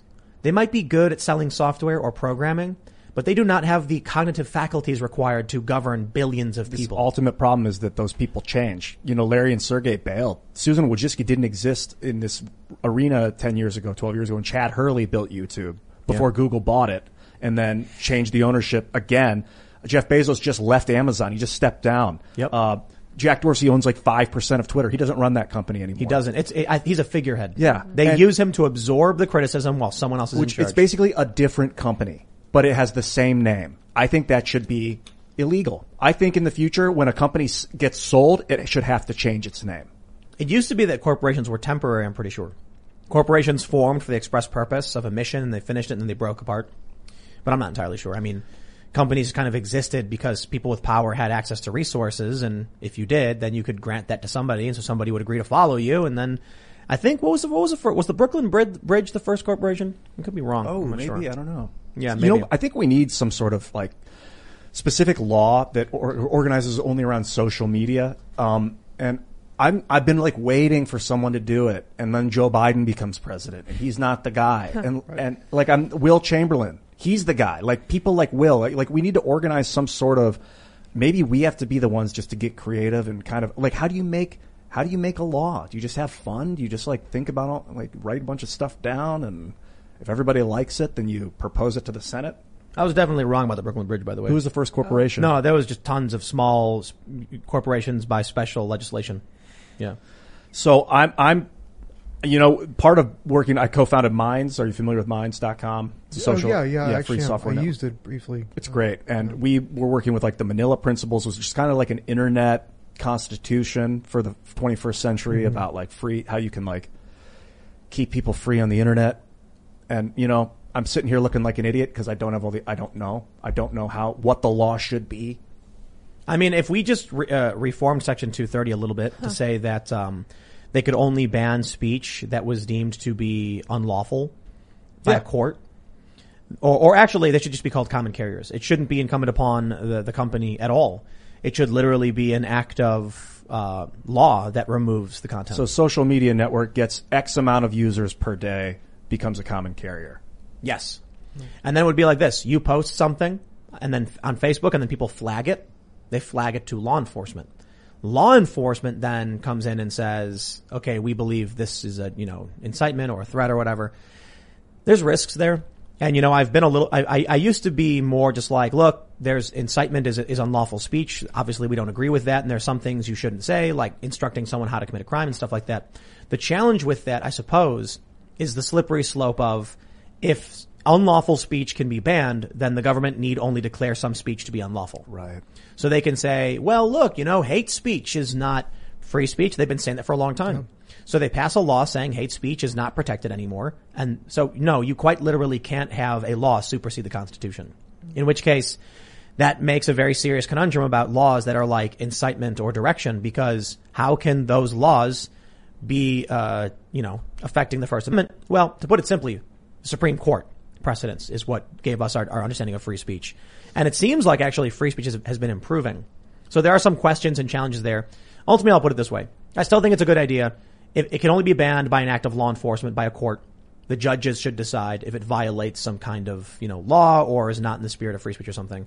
Should be, I guess, up to the judges to figure out. And the way you send even with those problems, send the post to quarantine until it's decided. Like, is it? Nope. So if say something gets posted that is illegal, it seems very illegal. You flag it. Then you have to get a warrant. But then if it stays up while you're investigating it, that's a problem. No, it's not. They have to get a warrant. And if it's like posting someone's address and private information when you know they're at risk, they can get a rushed warrant. They do these things all the time. But how long is that going to take? Days? A few hours? Even that's a long time for something to sit up in public view on the internet, because that can get copied and pasted. And like when you find illegal content, like for Minds, for instance, it was immediately removed and then sent to the FBI or whatever. But there's no leaving it up. You can't do that, because then it's just you're culpable for inciting the. Admittedly, I guess we're dealing with a different arena outside of just the normal confines of speech. We're talking about people posting photos and videos, and in that instance, yeah, like if someone posted a video of a crime taking place, or of themselves committing a crime, then there needs to be the discretion for someone with immediate access to take that down, or at least quarantine it somehow. The challenge then is you will get people in these companies being like, that's hate speech, removed. Yeah. And then when you're like, you're not allowed to do that, they go, it was an accident. And then it comes back a week later when no one cares anymore. Mm-hmm. How you solve for that, I do not know. You got to remove the human from the process. It shouldn't be a trust. There should be no trust. It should be a trustless process. No, look, I think it should be, it should probably be a warrant issue. I mean, yeah, you talk about a lot of the things you've seen when you were moderating Minds. Imagine if someone took a picture that like one of the most disgusting pictures, don't say what it is, on Minds, and they put it up on their window at their house. Yeah, they go to jail for a lot of this stuff. So if somebody wants to post this stuff on Minds, there should be a warrant, an investigation, and, action taken, but it would have to happen immediately. I suppose you can say that if someone put something up on their window that was objectionable, like to an extreme degree, the cops would come and immediately arrest the person and take it down, as the crime is visible. But sometimes someone will put something up on someone else's window, and you're like, well, we're not. So it's not about busting the person. Someone will like hack into your account? Well, anonymous accounts, for instance. Like Minds doesn't track people. It's anonymous. So you don't know. You can't go after the individual. You just have to go after the content. I think that's the way social media should function in general. I don't like going after individuals. You just ban the channel. If that person wants to start a new channel. Criminal. If it's criminal and you find out who does it, then they have to face the penalty of law. Right. But I don't think that you should target. Like if someone does something that violates a term on YouTube, you ban the channel that the term was violated on. You don't block that person from the content. Yeah, you get rid of the content itself and allow the person to, in my opinion, form another channel. And if they don't violate the content again, then they're good to go. We've had an instance here. It was January 6th, actually, we did our show. YouTube disabled our comments in our chat because people in the chat were saying bad things. Yeah. So they took that down. They didn't give us a strike or anything like that. Yeah. And there are several instances where they said, we will delete videos that do these things without issuing a strike. The idea of issuing a strike is completely broken anyway. You know what strikes on YouTube should be for? Direct, provably egregious acts to violate the rules. The problem is what YouTube does is someone will, fart and they'll be like, gotcha. Or someone will say something without intending to break the rules or not realizing it breaks the rules. And then YouTube will be like, we're banning you for saying that thing. Instead of just being like, heads up, you can't say those things. Now that we've warned you, any future instance in which you break this particular rule will result in a removal of that content. Yeah. If you directly and purposely do this, we'll remove you. So we've had instances, I've had instances where I've had videos removed without getting a strike. And I messaged Google and I was furious. There's a name you can't say on YouTube, so nobody say it. And I got into it with YouTube. I was like, Rand Paul is speaking on the Senate floor. And you're telling me I can't report this news. You know what? I'll say the news. We did this in one of the bonus segments once. I just started saying the name over and over again. I'm like, we can do it on our website. I was going to change my name to that No. name. Nope. But what happened? The video just disappears. If I were to change my name to a banned name, They would delete the content. all my content, like anything I ever tried to do, if Anything with that name on it What would about be some gone. poor person that has that same name? Can Does they just not post matter. Yep. online anymore? Yes. That's I've never- crazy. I've never heard of this before. This is very Yep. interesting. Talk That's about crazy after. that someone with a word associated with another word that's banned can't communicate. There is a name on Facebook and YouTube, not Twitter, by the way. I feel like on we Twitter are you playing can say with the name. magical fire right now, Tim. If you say the word on YouTube, they do something special. They don't delete the video in a traditional sense. They don't issue a strike. What happened to me was that the video still was there, but it became, I suppose, a graphic instead of an actual image. So if you go to the YouTube manager, you can see a list of all your videos. You can move them. If you move the mouse over the picture, the little, pointing finger appears. When I said the name, when I reported this story, because it was big breaking news, I didn't even know it got deleted until like a day later. Someone emailed me saying, hey, what happened to your video? And then I went and looked and it was there and I was like, it's still there. It's fine. And then when I moved my mouse over it, no link, no magic pointing finger, just an image, just like they didn't want me to realize it was gone. That was very On interesting. Facebook, Sneaky. I posted about the guy's name and the post just vanish instantly. And so I've posted really clever things that I'm like trying to test the limits of like, the funny thing is they can't ban you for it because it's not a violation of the rules. Right. There are people who are working in these organizations who have the ability to remove the name, and they do.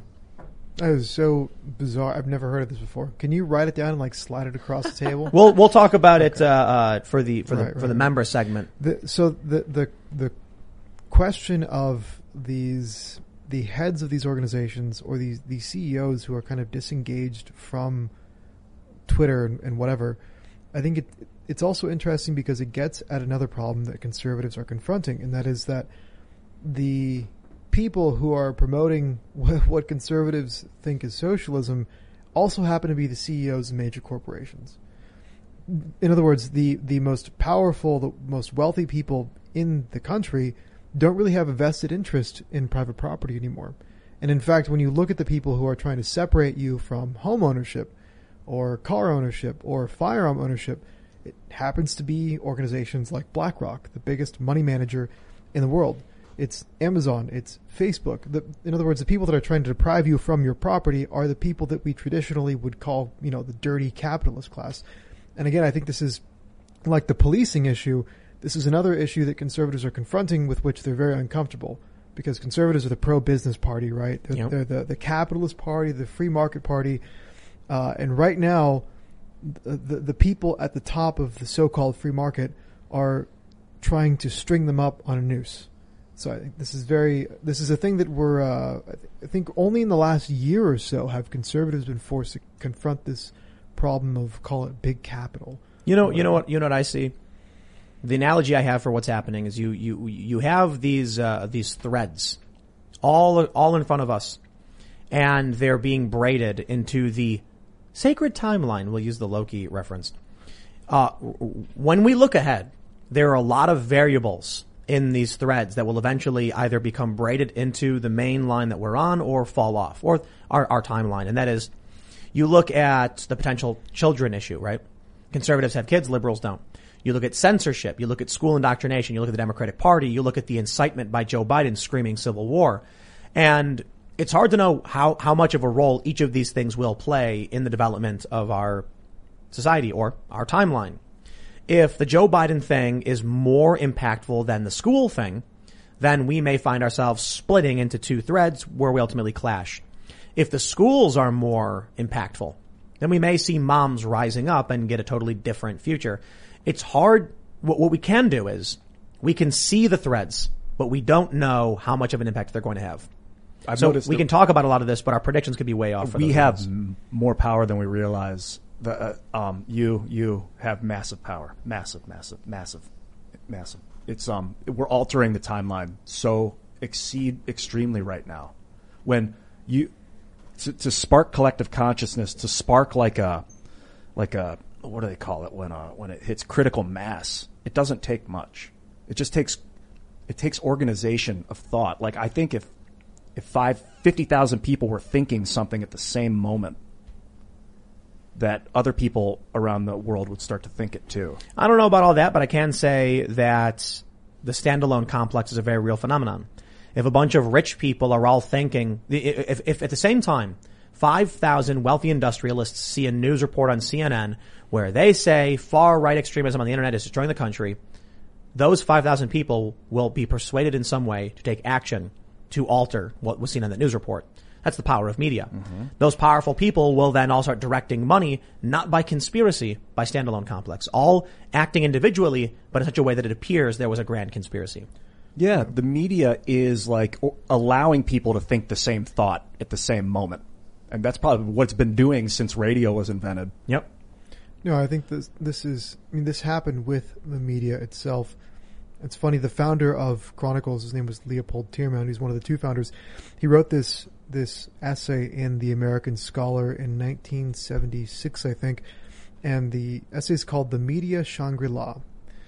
And Leopold was sketching what we all know is true today, which is that the media is kind of as an agenda, right? It's no longer really in the business of telling us the truth or merely conveying information to us, but really telling us how to think about information and telling us what the truth actually is. And he says this because Tierman was someone who survived the concentration camps of the Nazis and the Soviets. He was a Polish Jew who survived both types of totalitarianism during World War II. And he immigrated to the United States and then founded Chronicles magazine with another guy named John Howard. And so he's writing, look, in Poland, the media said whatever the state told the media to say. So and everyone knew this. Everyone in Poland and everyone who was under the heel of the Soviets knew that the media would just regurgitate whatever the party line was. And he said in the United States, you have this unique problem that you can really only talk about in generalities, where it seems to be that there's this probably uncoordinated, even unconscious effort by the media to kind of cultivate certain narratives and basically appoint themselves as the arbiters of what is and is not true. And this was in the 70s that Leopold was saying that. And it's true. He was very prescient and he saw ahead of it, but this gets back to your point about the standalone thing.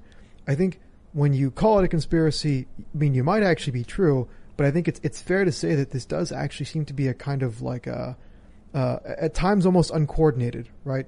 Which the point is, it makes it very difficult to fight, right? Because what do you do about it? How do you take control of I this? think we're very much seeing, conservatives are trying to hold on to institutions and values that they think make America great and they want to make it better. But the left, as we know it today, is just like fire. It's just consuming and spreading, and it's fairly directionless. Mm-hmm. You need destructive interference, because if you say no, don't, stop, that's not going to solve it. That's the big problem when people are like, that's bad, I'm anti that. That doesn't work. You need to create something new that distorts and quells the perception of that, so that they're focusing on this now. Yeah, I think that a problem with conservatism in the United States is it has largely been defined by what it's against. It's against socialism. It's against big government. It's against, whatever. But it has hardly put forward like a positive vision of the country. The left, to its credit, is, I think, kind of visionary. The left has tremendous goals that people will laugh at, and within 5 years realize, oh no, it came true, right? This is like the story of the left, is they get laughed at, and then within a few years, it seems like it's every time this happens, it seems to take less and less time. But conservatives will kind of guffaw and laugh and kind of console themselves that they've got facts and logic on their side, and then within 5 or 10 years, they're living in the reality defined by the left. Yep. And it's part of that is the fact that they have no positive vision. They basically just are happy with these elegant reprimands of the establishment, of the culture and decline, but they don't ever set forth any alternatives. And when you ask them to, or when you do yourself, they'll be the first ones to pick apart why that wouldn't work, why that would make the government bigger, or why people would just ignore bans on critical race theory and stuff like that. I mean, they do. Right. But I think there are actually ways to enforce these things. I mean, my view on critical race theory is not, I think I'm for bans, but I'm also for actually attacking the institutions that promote these things. Like this is why I have the idea of eliminating student loan debt by taking it out of university endowments, which would kill two birds with one stone. Will Chamberlain has been screaming seize the endowments for some time. No, it's totally true. I mean, but also NGOs. Like I think non-governmental organizations have made a kind of racket out of promoting critical race theory. I think these also should be they shouldn't exist. I want to show this graphic from this cartoon from Political Humor on Reddit. It says, then, and there is some, white man bearded with a Confederate shirt. And he says, we must preserve our heritage. And there's like a Confederate statue of the flag. And it says, now. And it's the same guy ripping up a piece of paper that says critical race theory. And he says, we must bury our heritage. And then on the blackboard, he's in a school, it says 1921 Tulsa Massacre. And there's a cop writing lesson banned. It's like, it's almost as on the nose as Ben Garrison's comics. And there's like sad little kids of varying races looking at him doing it and the sad, black teacher. And I'm like, the funny thing is they rely on false arguments in an effort to push back. Yeah. As if James Lindsay is a Confederate. Like Christopher Rufo, James Lindsay and Christopher Rufo, the most prominent voices opposing critical race theory, have literally nothing to do with an old white man wearing a Confederate flag. Yeah. James Lindsay actually, in a moment of confusion, attacked me as I think a promoter of critical race theory, because I made a joke about how some Latinos are like white adjacent, and he attacked me. he like attacked me because I don't know. I think he thought I was like a critical race theorist or something. But no, you're right. I think Lindsay is one of these guys who's, I think he's just like a liberal, isn't he? Like a classical liberal centrist. Traditional. He's harmless. Classical liberalism is more like libertarianism. He's totally harmless, and yet, because he argued that, look, the logical conclusion of telling people that whites are the root of all evil and are to blame for everything, in the words of Suzanne Sontag, if you know who she is, so that the white race is the cancer of human history. If you tell this to people, you're going to start seeing an increase in violence against whites, just like you would against any group. The kulaks. Sure, but you're also going to see a rise in white racial identitarianism, of which critical race theorists are actively calling for right now. Well, the weird D'Angelo thing. But the point is that when Lindsay just made this harmless observation, he was attacked as promoting like the white genocide conspiracy theory. Right. That's the weirdest thing. But wasn't that by Quillette? Yeah, Claire Lehman or Lemon, whatever her name is. Yeah. Quillette's become like particularly pro-establishment, hasn't it? Very strange, right? Yeah, because it's like adjacent to the IDW.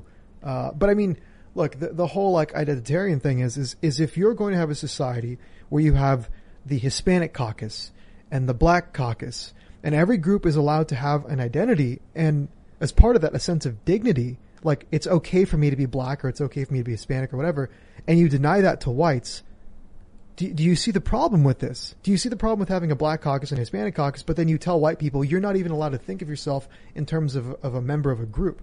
Like it's a kind of problem that creates itself. So I think I'm not sure who, but somebody rather mainstream. I think Dave Riaboy made this argument recently. Like, look, you literally can't have this society. It will collapse on its own terms, and I agree with that. One thing about critical race theory I've been thinking a lot about is I see this push to ban it, to make it stop. Like, stop, make it go away. No more.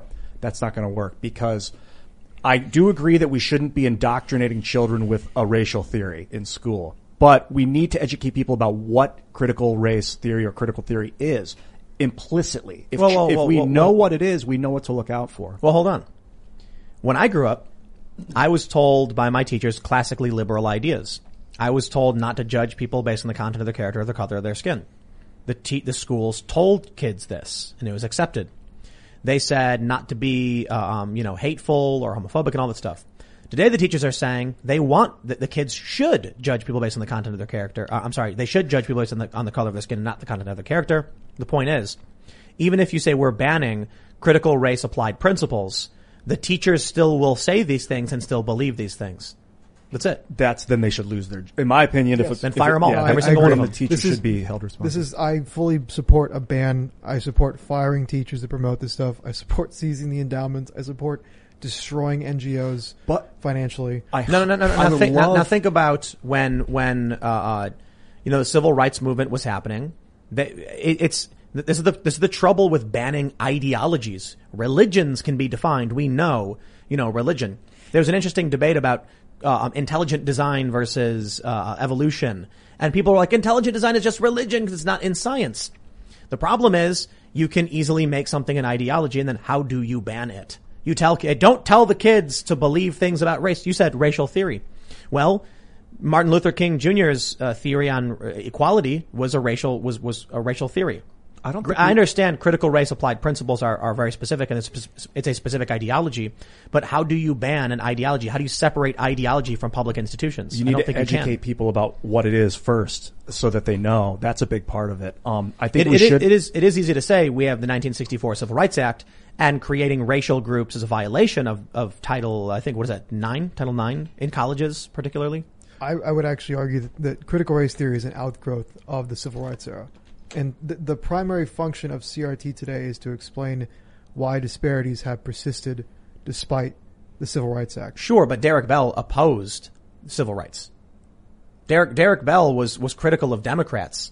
This is where I'm fairly certain. I could be wrong, so fact check me on this one. But my understanding is that Bell was operating under the idea that Democrats were effectively taking agency away from black communities and forcing them to coexist underneath. I got to go through the literature specifically on Bell, but my understanding is critical race theorists effectively oppose civil rights. And one of the things that I've seen emerge out of Black Lives Matter, the Black Lives Matter movement specifically, this was in, I think, Ferguson and Baltimore, was this idea that segregation was a good thing. And these were black activists saying it. They believed that before the end of segregation, there were equal and opposite communities in which you had black families, black businesses, black Wall Street. Segregation forced the black community to live underneath the existing white infrastructure, effectively making them second-class citizens. I'm pretty sure a lot of those ideas came from Bell. Yeah. And that's why one of the big criticisms of critical race theory is that the goals of critical race theory are to rewind the clock back before the civil rights movement. So that's why you see things like caucusing. They want racial segregation. That's why you see an attempt to repeal California's civil rights provision in their constitution so that they would have the right to discriminate on the basis of race and other things. It's why you see actions from the left with Harvard. They need the ability to discriminate on the basis of race, which means repealing the 1964 Civil Rights Act. They oppose it, and they always have. Well, the thing about, the thing about the CRA is that it actually has codified and institutionalized discrimination against whites. It has has done that by basically advantaging and giving every other group except for whites preference and access to different affirmative action programs. In effect, it discriminates against whites. No. Affirmative action, it's actually been argued a violation of the 1964 Civil Rights Act, particularly with Harvard. You cannot discriminate on the basis of race. One of the ways they've gotten around this is that the courts ruled, this was particularly recently in Southern California, that so long as you offer up an equal program for other groups, it is not discrimination. Specifically, if there is a women in computers program and there was a man who sued, they said, is there a men's computer program? Yes. Okay, it's not discrimination. The problem with that argument is that's the argument for bathrooms. If you're offering up an open bathroom to all, then anyone should be able to use any, I'm sorry, it's if the problem with that argument is the racial argument. If you're creating, a whites only or, a blacks only area, providing free but separate access was one of the critical arguments from the civil rights area that ended segregation. So ultimately, long story short, without getting too complicated, the critical race theorists want segregation. They can't have it so long as the Civil Rights Act says you can't discriminate on the basis of race. So in California, they had, I think it was Proposition 6, I could be wrong, where maybe it wasn't 6, I'm not sure, where they wanted to remove from their constitution the public civil rights provision that said you cannot discriminate on the basis of race, sex, national origin, religion, in schools, in public contracting and employment. They tried to get rid of that recently. I think just this past November, it failed. Because people of California were like, why would we get rid of our civil rights? Yeah, I think you can find these examples of these situations where people can successfully, I guess, find recourse against this stuff to the CRA. But I mean, the fact is that affirmative action, things like that, is actually the outgrowth of the CRA. And I mean, but that makes no sense. I mean, it does when you consider that the provisions of the Civil Rights Act were intended to, let's say, catch blacks up and initially blacks, but the provisions ended up extending to homosexuals, to immigrants, and to women. But the reason the Democrats are arguing they can't implement these programs because of the civil rights provision. I haven't heard that argument. You need to read about the prop. Let me see if I can pull it. My point is that you're right. There probably are these instances where people say these things, but generally speaking, the legacy of the Civil Rights Act has been the culture of affirmative action. I think, and part of it's confusing because people thought it wasn't Prop 6. That was road repair. People thought they were going to get this colorblind thing, right? And when you look at like the rhetoric of MLK, you also see that there's the famous 16, quote, maybe it was the famous quote, judging people by the content of their character instead of the color of their skin. But MLK explicitly supported affirmative action programs. He saw no contradiction between something like the Civil Rights Act and affirmative action. 16. I was wrong. It was Proposition 16. Proposition 6 was like the Roads Repairing Act or something like that. Anyway, it's called the Affirmative Action Amendment. Federal level Democrats started campaigning on behalf of California, saying California should have the right to discriminate on the basis of race in schooling and public jobs for the sake of fixing racial disparities. It got 42.77 voted yes on Prop 16 in November 3rd, 2020. 57.23 said no. 9.6 million people said no to Prop 16, keeping California's civil rights provision in their constitution, making affirmative action unconstitutional in California. Yeah, no, I'm not denying that you have this example, but I think you can find plenty of counterexamples. One of the reasons that the 1986 Immigration Reform and Control Act was basically unenforceable was actually because of the Civil Rights Act, because there was this problem where businesses enforcing the provisions of the Immigration Control and Reform Act would potentially run up into anti-discrimination laws that were part of the Civil Rights Act. So it's like an unintended, I think in some ways it's an unintended consequence, but it's the logical conclusion of making anti-bias and anti-discrimination the central principle of your politics is, well, why are we waging this war against discrimination? Well, it's because one group is discriminating against all the rest. And I'll say this too. There's almost no hard principle for anti-discrimination. So when we look at the 1964 Civil Rights Act, we ultimately will just make a personal decision as to where we stop. Right. If we truly believe you can't discriminate against people based on certain immutable characteristics or certain personal characteristics or identities, it goes infinite. Yes, that's right. Furries, right. New York says gender identity is self-expression, by which legally furries would be protected. And so ultimately, the 1964 Civil Rights Act is really about society and what our social norms are and are willing to accept. We gotta go to Super Chats because we are running late. Sure. So if we haven't, smash that like button, subscribe to this channel, and go to timcast.com, become a member. There will be a bonus segment, a members-only podcast coming up around 11. But let's read some of these Super Chats. Louis Castagliola says, how many plots and conspiracies supposedly stopped by the FBI would have even gotten that far without instigation by government moles and informants? I guess the answer to that is many of them, if not most. Right. Cecil Rhodes says, FBI, fabricating bias investigations. Whoa. All right, let's see. Corny says, the website is totally broken. Comment section is gone. Videos is 50% wide and website is plastered with ads. There are no ads for members. And there's if you are experiencing a bug with your video comment section and the videos, then you need to press like Control F5 or something to hard refresh, because those were bugs that we sorted out on Saturday. Perhaps people need to refresh the cache. I'm not entirely sure. Yes, clear your browser cache. That's a good way to do it. Okay. Yeah, and the other thing too is members don't see ads. If we're going to be hiring journalists and having articles for people to consume but they're not members, we have to support that somehow. So obviously they're ads, but if you're a member, there should be no ads.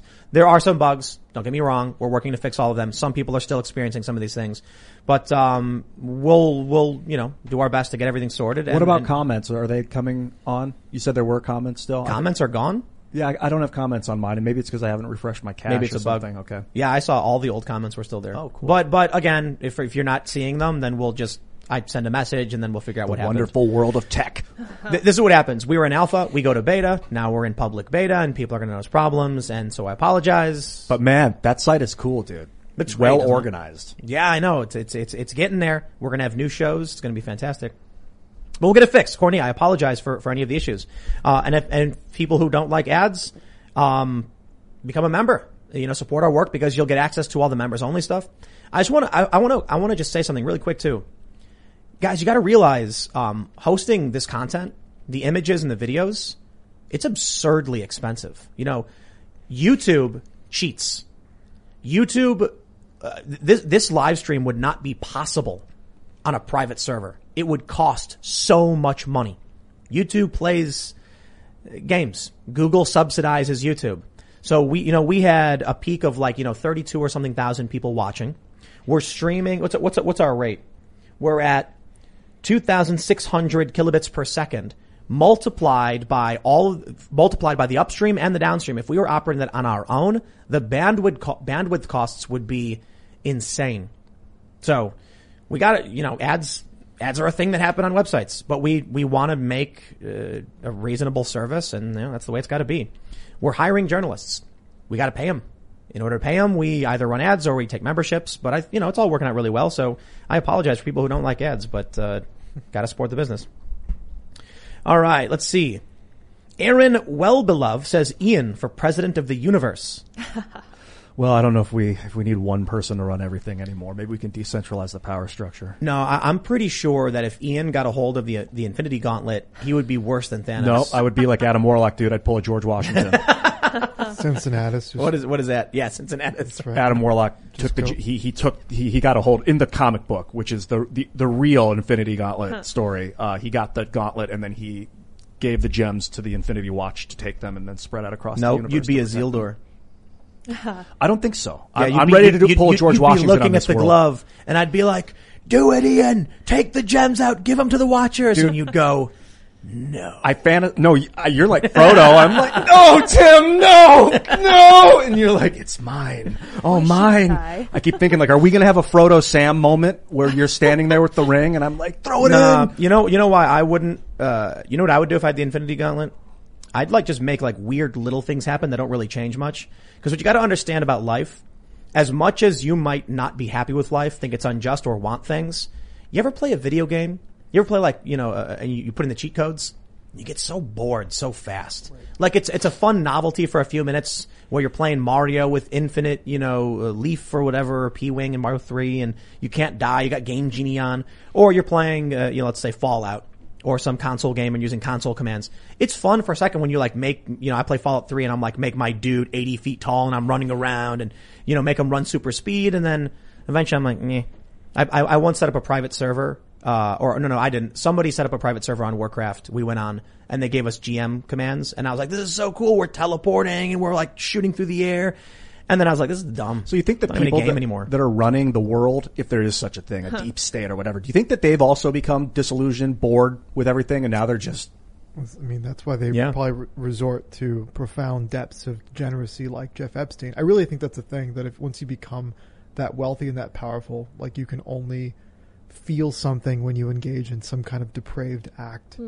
Yeah, I don't want that. I don't want that level of desensitization. Did you guys hear the Democrats are planning to make women register for the draft?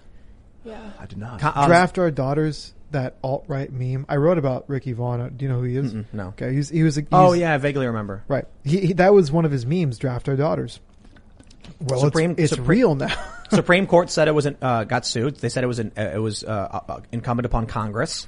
And now a Democrat from Rhode Island is saying women should have to register for the draft. I support that, but I support it because it is horrible and it should be taken to its hyper-logical conclusion, which is draft our daughters. Exactly. I bring that up, though, because we have this super chat from Hunter Ryan. Female veteran. Yes, we should register, and yes, we should be allowed any job we meet requirements. New PT test, MOS scale, not gender. Check the email. My argument is basically, I don't care if you're a man, woman, if you're from this country or that country, so long as you are a citizen, obviously. Well, actually, I think there are some people who are citizens, who are not citizens, who are in the armed forces. Regardless, if you meet the qualifications and you can do the job, I don't care about your identity. You know what I mean? There you go. So yeah, draft for everybody. Force them all. You know what? I'll say this though. How much you want to bet you are in favor of the draft? Me personally? Yeah, both you guys. I'm opposed to both, which would The draft? I'm opposed to the draft unless in some kind of tremendous circumstances like an alien invasion. And I mean, my views on. Okay. Well, let's break this down. Sure. If somebody broke into your house, would you take up arms to defend your house? Yes. If you got word that Antifa was heading to your neighborhood, to your block where you lived with weapons, and your neighbor said, "We need your help. We're going to be standing guard at the front of the street. You need to help us." Would you go and help them? Yeah. So you're being drafted by them. Well, I mean, the neighbor watch. I mean, it depends, I guess. I don't know if you'd call that a draft because it's entirely voluntary. I don't know. I think my opposition to the draft is actually fairly new. For most of my life, I supported it. But I guess knowing what I know now about the federal government, I couldn't support a draft for like Iran or something. Right. Well, that's exactly my point. If you got word that China had invaded the West Coast and seized Seattle, San Francisco, LA, and was basically wiping out and seizing full control, and then, you know, a local, military called up and said, "You have to join. We need you. This is it. Our country is under attack." Would you be okay with that? Yeah, that's different from Vietnam. Exactly. Right. And so the problem with the draft is that they're like, "Hey, we're not at risk, but go blow up those people." And we're like, nah. Yeah. So the problem is the idea of a draft in defense of a country for truly defending it, I think most people probably would be okay with. The problem is most of our drafts of the past 100 years have been like, go to some foreign land where someone who didn't attack us is, you know, we need to attack for some reason. Yeah, that's right. Yep. All right, let's read some more. All right, let's see. Bang Switch Tickler says, the FBI has always been a corrupt agency. The legacy of Woodrow Wilson and J. Edgar Hoover lives on to this day in that trash agency. Oof. John Tarwood says, I'm excited to see how many registered voters used California's Capitol building's address to vote. Oh. Whoa, just jumped on us. Eric A. says, abolish the FBI. They've long outlived their original emergency purpose for their creation, and they keep finding justifications for their existence and budgets. Abolish the FBI, except the X-Files. They can stay. Huh. I'm kidding. I think the X-Files are real though, right? It's what they put on things where it's like weird and they don't know what happened. I think they are. Yeah, and that's what the basis of the show was. They were like, oh, let's make a show about that. All right. Jonathan Duger says, Jewell was a guard at the 1996 Olympics in Atlanta. The Atlanta Journal-Constitution named him as a suspect, and the FBI was doing everything they could to target him. Jewell died a few years ago without an apology from the AJC. Yep. Fake news. Wow. Right. Yeah. Insert name here says, NorCal here, welcoming a balkanization of Cali. NorCal hasn't considered itself to be the same state as SoCal for some time. P.S. We have 80% of Cali's water supply. Let that water black hole LA turn into a sand pit, which it would be. But I believe LA gets a lot of their water from the Colorado River. Yeah, jerks. Yeah. Stealing our water. Yep. Okay. Let's see. I don't know what that one means. I'm going to skip that one. Jacob Howard says, can we please call the Capitol Police Biden's stormtroopers? Stormtrooper sounds too cool. Yeah. Yeah, it's like invoking fun, excitement, and Star Wars, and ooh, you know. No, you know, you got to give them stupid names like silly nannies. Like the Family Guy joke, or the whisper, the kid sniffers. Kid sniffers. Yeah, kid sniffer cops. The Capitol kid sniffers. Yes. That's like that's what they're about. Team. It's fair. Biden's kid That's sniffers. fair. I love it. Kid sniffers. David Boyer says, the issue I see is that we live in the United States, which is full of many cultures, whether it be a gamer culture or a gun culture or sports culture. So when people say we are losing the culture war, are we really? Yes. So when I love this. I said years ago, I was like, just you wait. Once Major League Sports go woke, because we're seeing it in video games and movies. And then it happened. And then the polls came out and the ratings were sinking and they're just miserable because nobody wants to watch woke sports. But I tell you this, it ain't over yet. Just wait until they say sporting rules are arbitrary. Major League Sports should be required to have a certain percentage of female players. Why not? NBA's rules are made up. We made them up. We could absolutely add a new rule saying at least, half the players on the team got to be women. I think when you force equality of outcome like that, you cause a lot of tension among the people that you're forcing into the situations. Like, I don't want the male athletes to start hating the female athletes for bringing the team down. Yeah. And I think that the way to think about the culture war is not we're losing, it's that we've lost. Well, what is the war? What is the goal of the war? Goal of the war is to take control of certain narratives about important issues, about race, about gender, about national identity, about American history. And on those categories, I think you can confidently say conservatives have lost. They have no control over these narratives and how to cultivate them and how to direct them. I think that when you start from that position, we've lost, then you ask yourself, why did we lose? And I think that's the question that we should be asking ourselves. If you're a conservative or, like Tim, a disaffected liberal.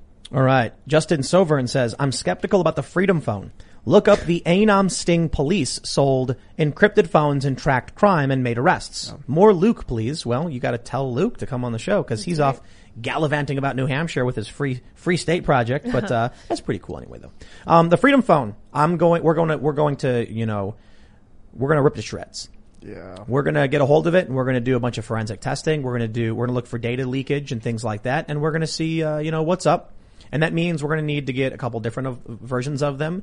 And then, we have to figure something out. But I want to genuinely test this to see if it's on the level because you never know. I mean, this dude, Eric, might be a good dude, but what if in the manufacturing process, someone, bugs him? Yeah. Well, something I read about them was that they're this specific model is popular in places like North Korea because they can basically be accessed by state agents. In other words, not very secure. And you go to the Freedom Phone website and there's no specs on the phone. And the phone is in fact manufactured by it's a Umidigi. Yeah, which basically mass produces customizable phones. Well, that's not surprising to me at all, though. Right. No, if someone's trying to look for a low-cost model to make a phone, they find a company that makes low-cost phones. Right, but it's being marketed as like a revolutionary security thing, which is... So he's got a custom operating system on it. We have to do a forensic analysis to see if his claims are true. Right. But, the smear campaigns against Freedom Phone have been hilarious because they don't actually smear anything about it. They're like, he used a base Chinese phone model. And I was like, okay, what's the operating system? Yeah, well, good for you that you're actually willing to, put it under the knife before you make your criticisms. Well, I mean, what can you criticize? Yeah. You know what I mean? I can be like, you got to put the specs up, bro. Where are the specs at? I think it's the something 4. It's like they have the 5 now, 5A out, but it's like the 4 version 4. So I have a feeling they're claiming it's the Umidigi A9. Okay.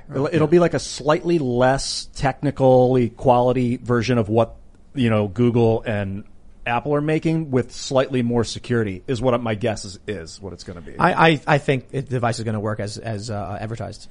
I think that's right. Because it would be hilarious, absolutely hilarious, and I'd love to be the person to dig this up if I buy a stock Freedom Phone, run some basic forensic analysis, and find that it's sending all my information to the FBI.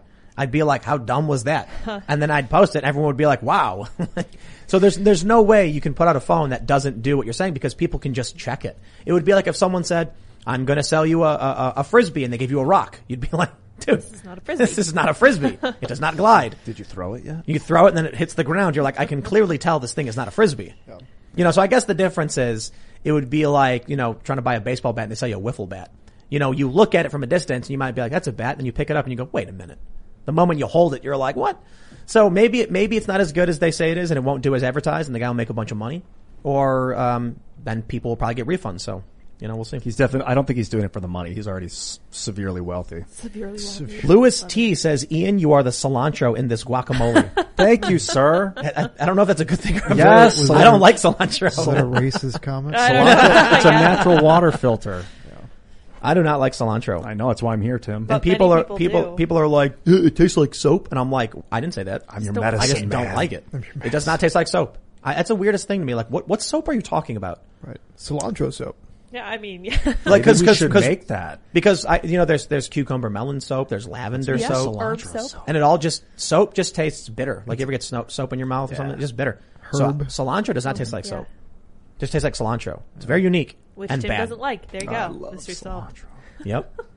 There's a principled defense of cilantro. Oh, I really? love the medicinal quality of food. I was actually thinking about the Hippocrates quote, "Let food be thy medicine." And I was like, actually, I posted that meme. At what point will social media networks start to say, this is Misinformation. about health? And I'm like, what? I'm posting a 2,000-year-old quote from the father of modern medicine. Well, he was. Food probably is your bad. medicine. He's probably a bad guy.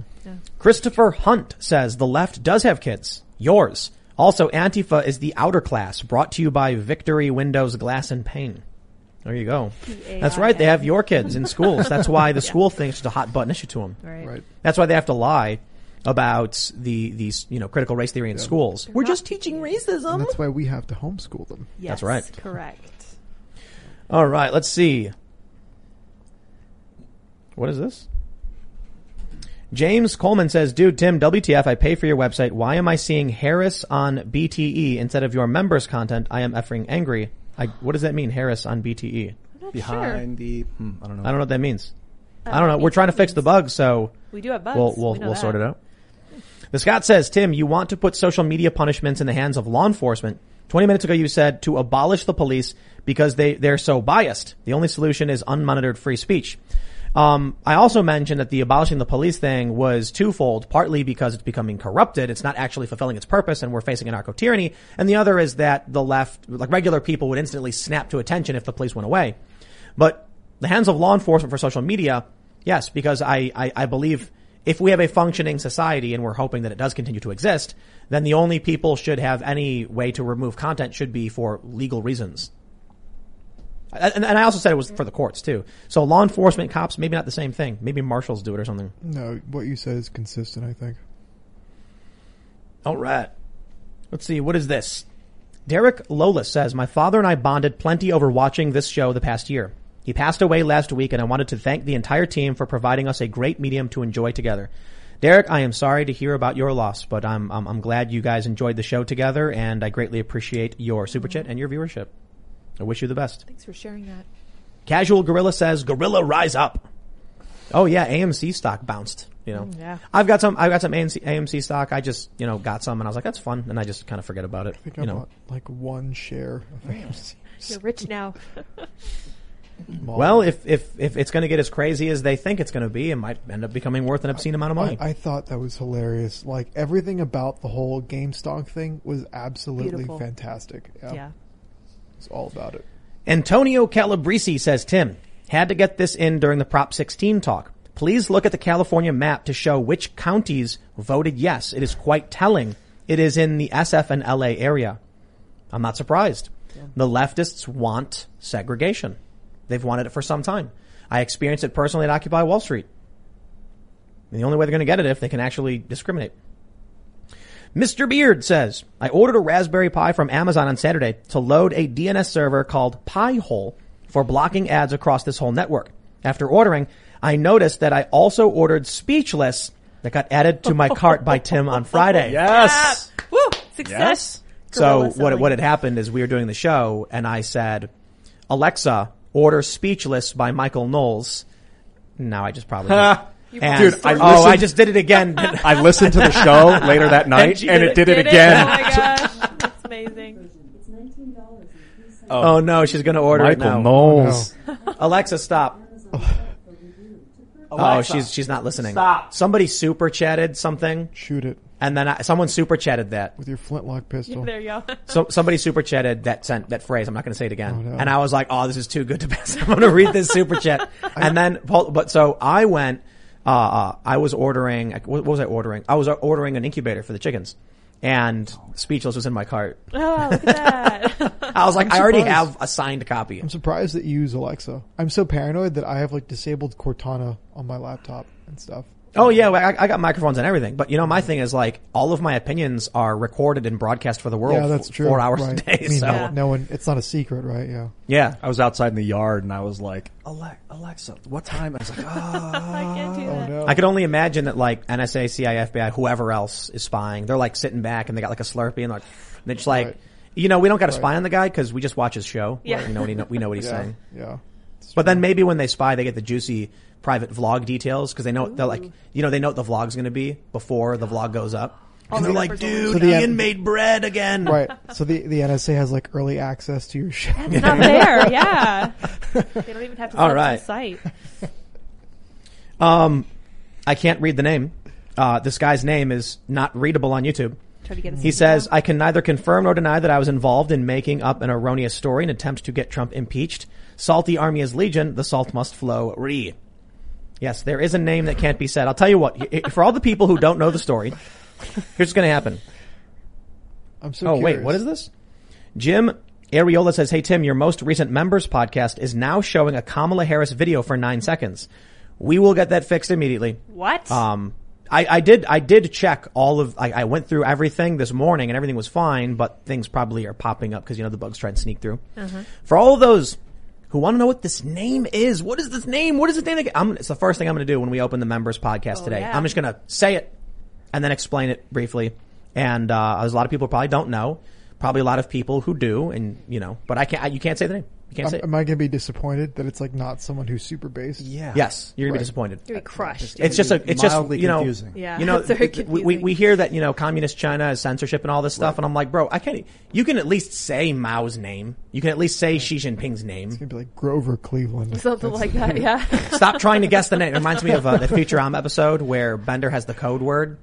That if he says it, if the code phrase, he'll blow up. Oh, yeah. And they couldn't remove the bomb, so they're like, we just changed the phrase to something you almost never say. So they put a bomb in him, and it goes off when he says the most common phrase, which is, bite my shiny metal A. And then they're like, we couldn't remove the bomb, so we just changed the trigger to a word you almost never say. And then he's like, oh, is it this? And they're like, Bender, stop trying to guess the word. And he goes, antiquing. And it blows up. Anyway, my friends, if you haven't already, smash that like button. Subscribe to this channel. You can follow the show at Timcast IRL on Facebook and Instagram, at Timcast_IRL on TikTok, if you so desire. And you can follow me personally at Timcast. We're going to have that members podcast up around 11 or so p.m. So make sure you go to timcast.com, become a member, check it out. Pedro, you want to shout anything out? Yeah, follow me on Twitter at EMERITICUS, and the most of my writing you can find at chroniclesmagazine.org. I've got a newsletter too at contra.substack.com. I run a podcast there, and I try to bring on interesting guests, and I send out weekly roundups of all of my work, like this stuff, and articles that I write. So, yeah. Right on. Right on, man. Follow me at iancrossland.net and at iancrossland on social media, and be good to each other. You guys may follow me on Twitter at Sour Patch Lids as I attempt to achieve my lifelong goal of having more followers than Sour Patch Kids. That's all I want in life. Please help me. We will see you all over at timcast.com and the members only podcast. And I'm going to make some phone calls trying to fix those bugs immediately. Thanks for hanging out. We'll see you all there. Bye, guys.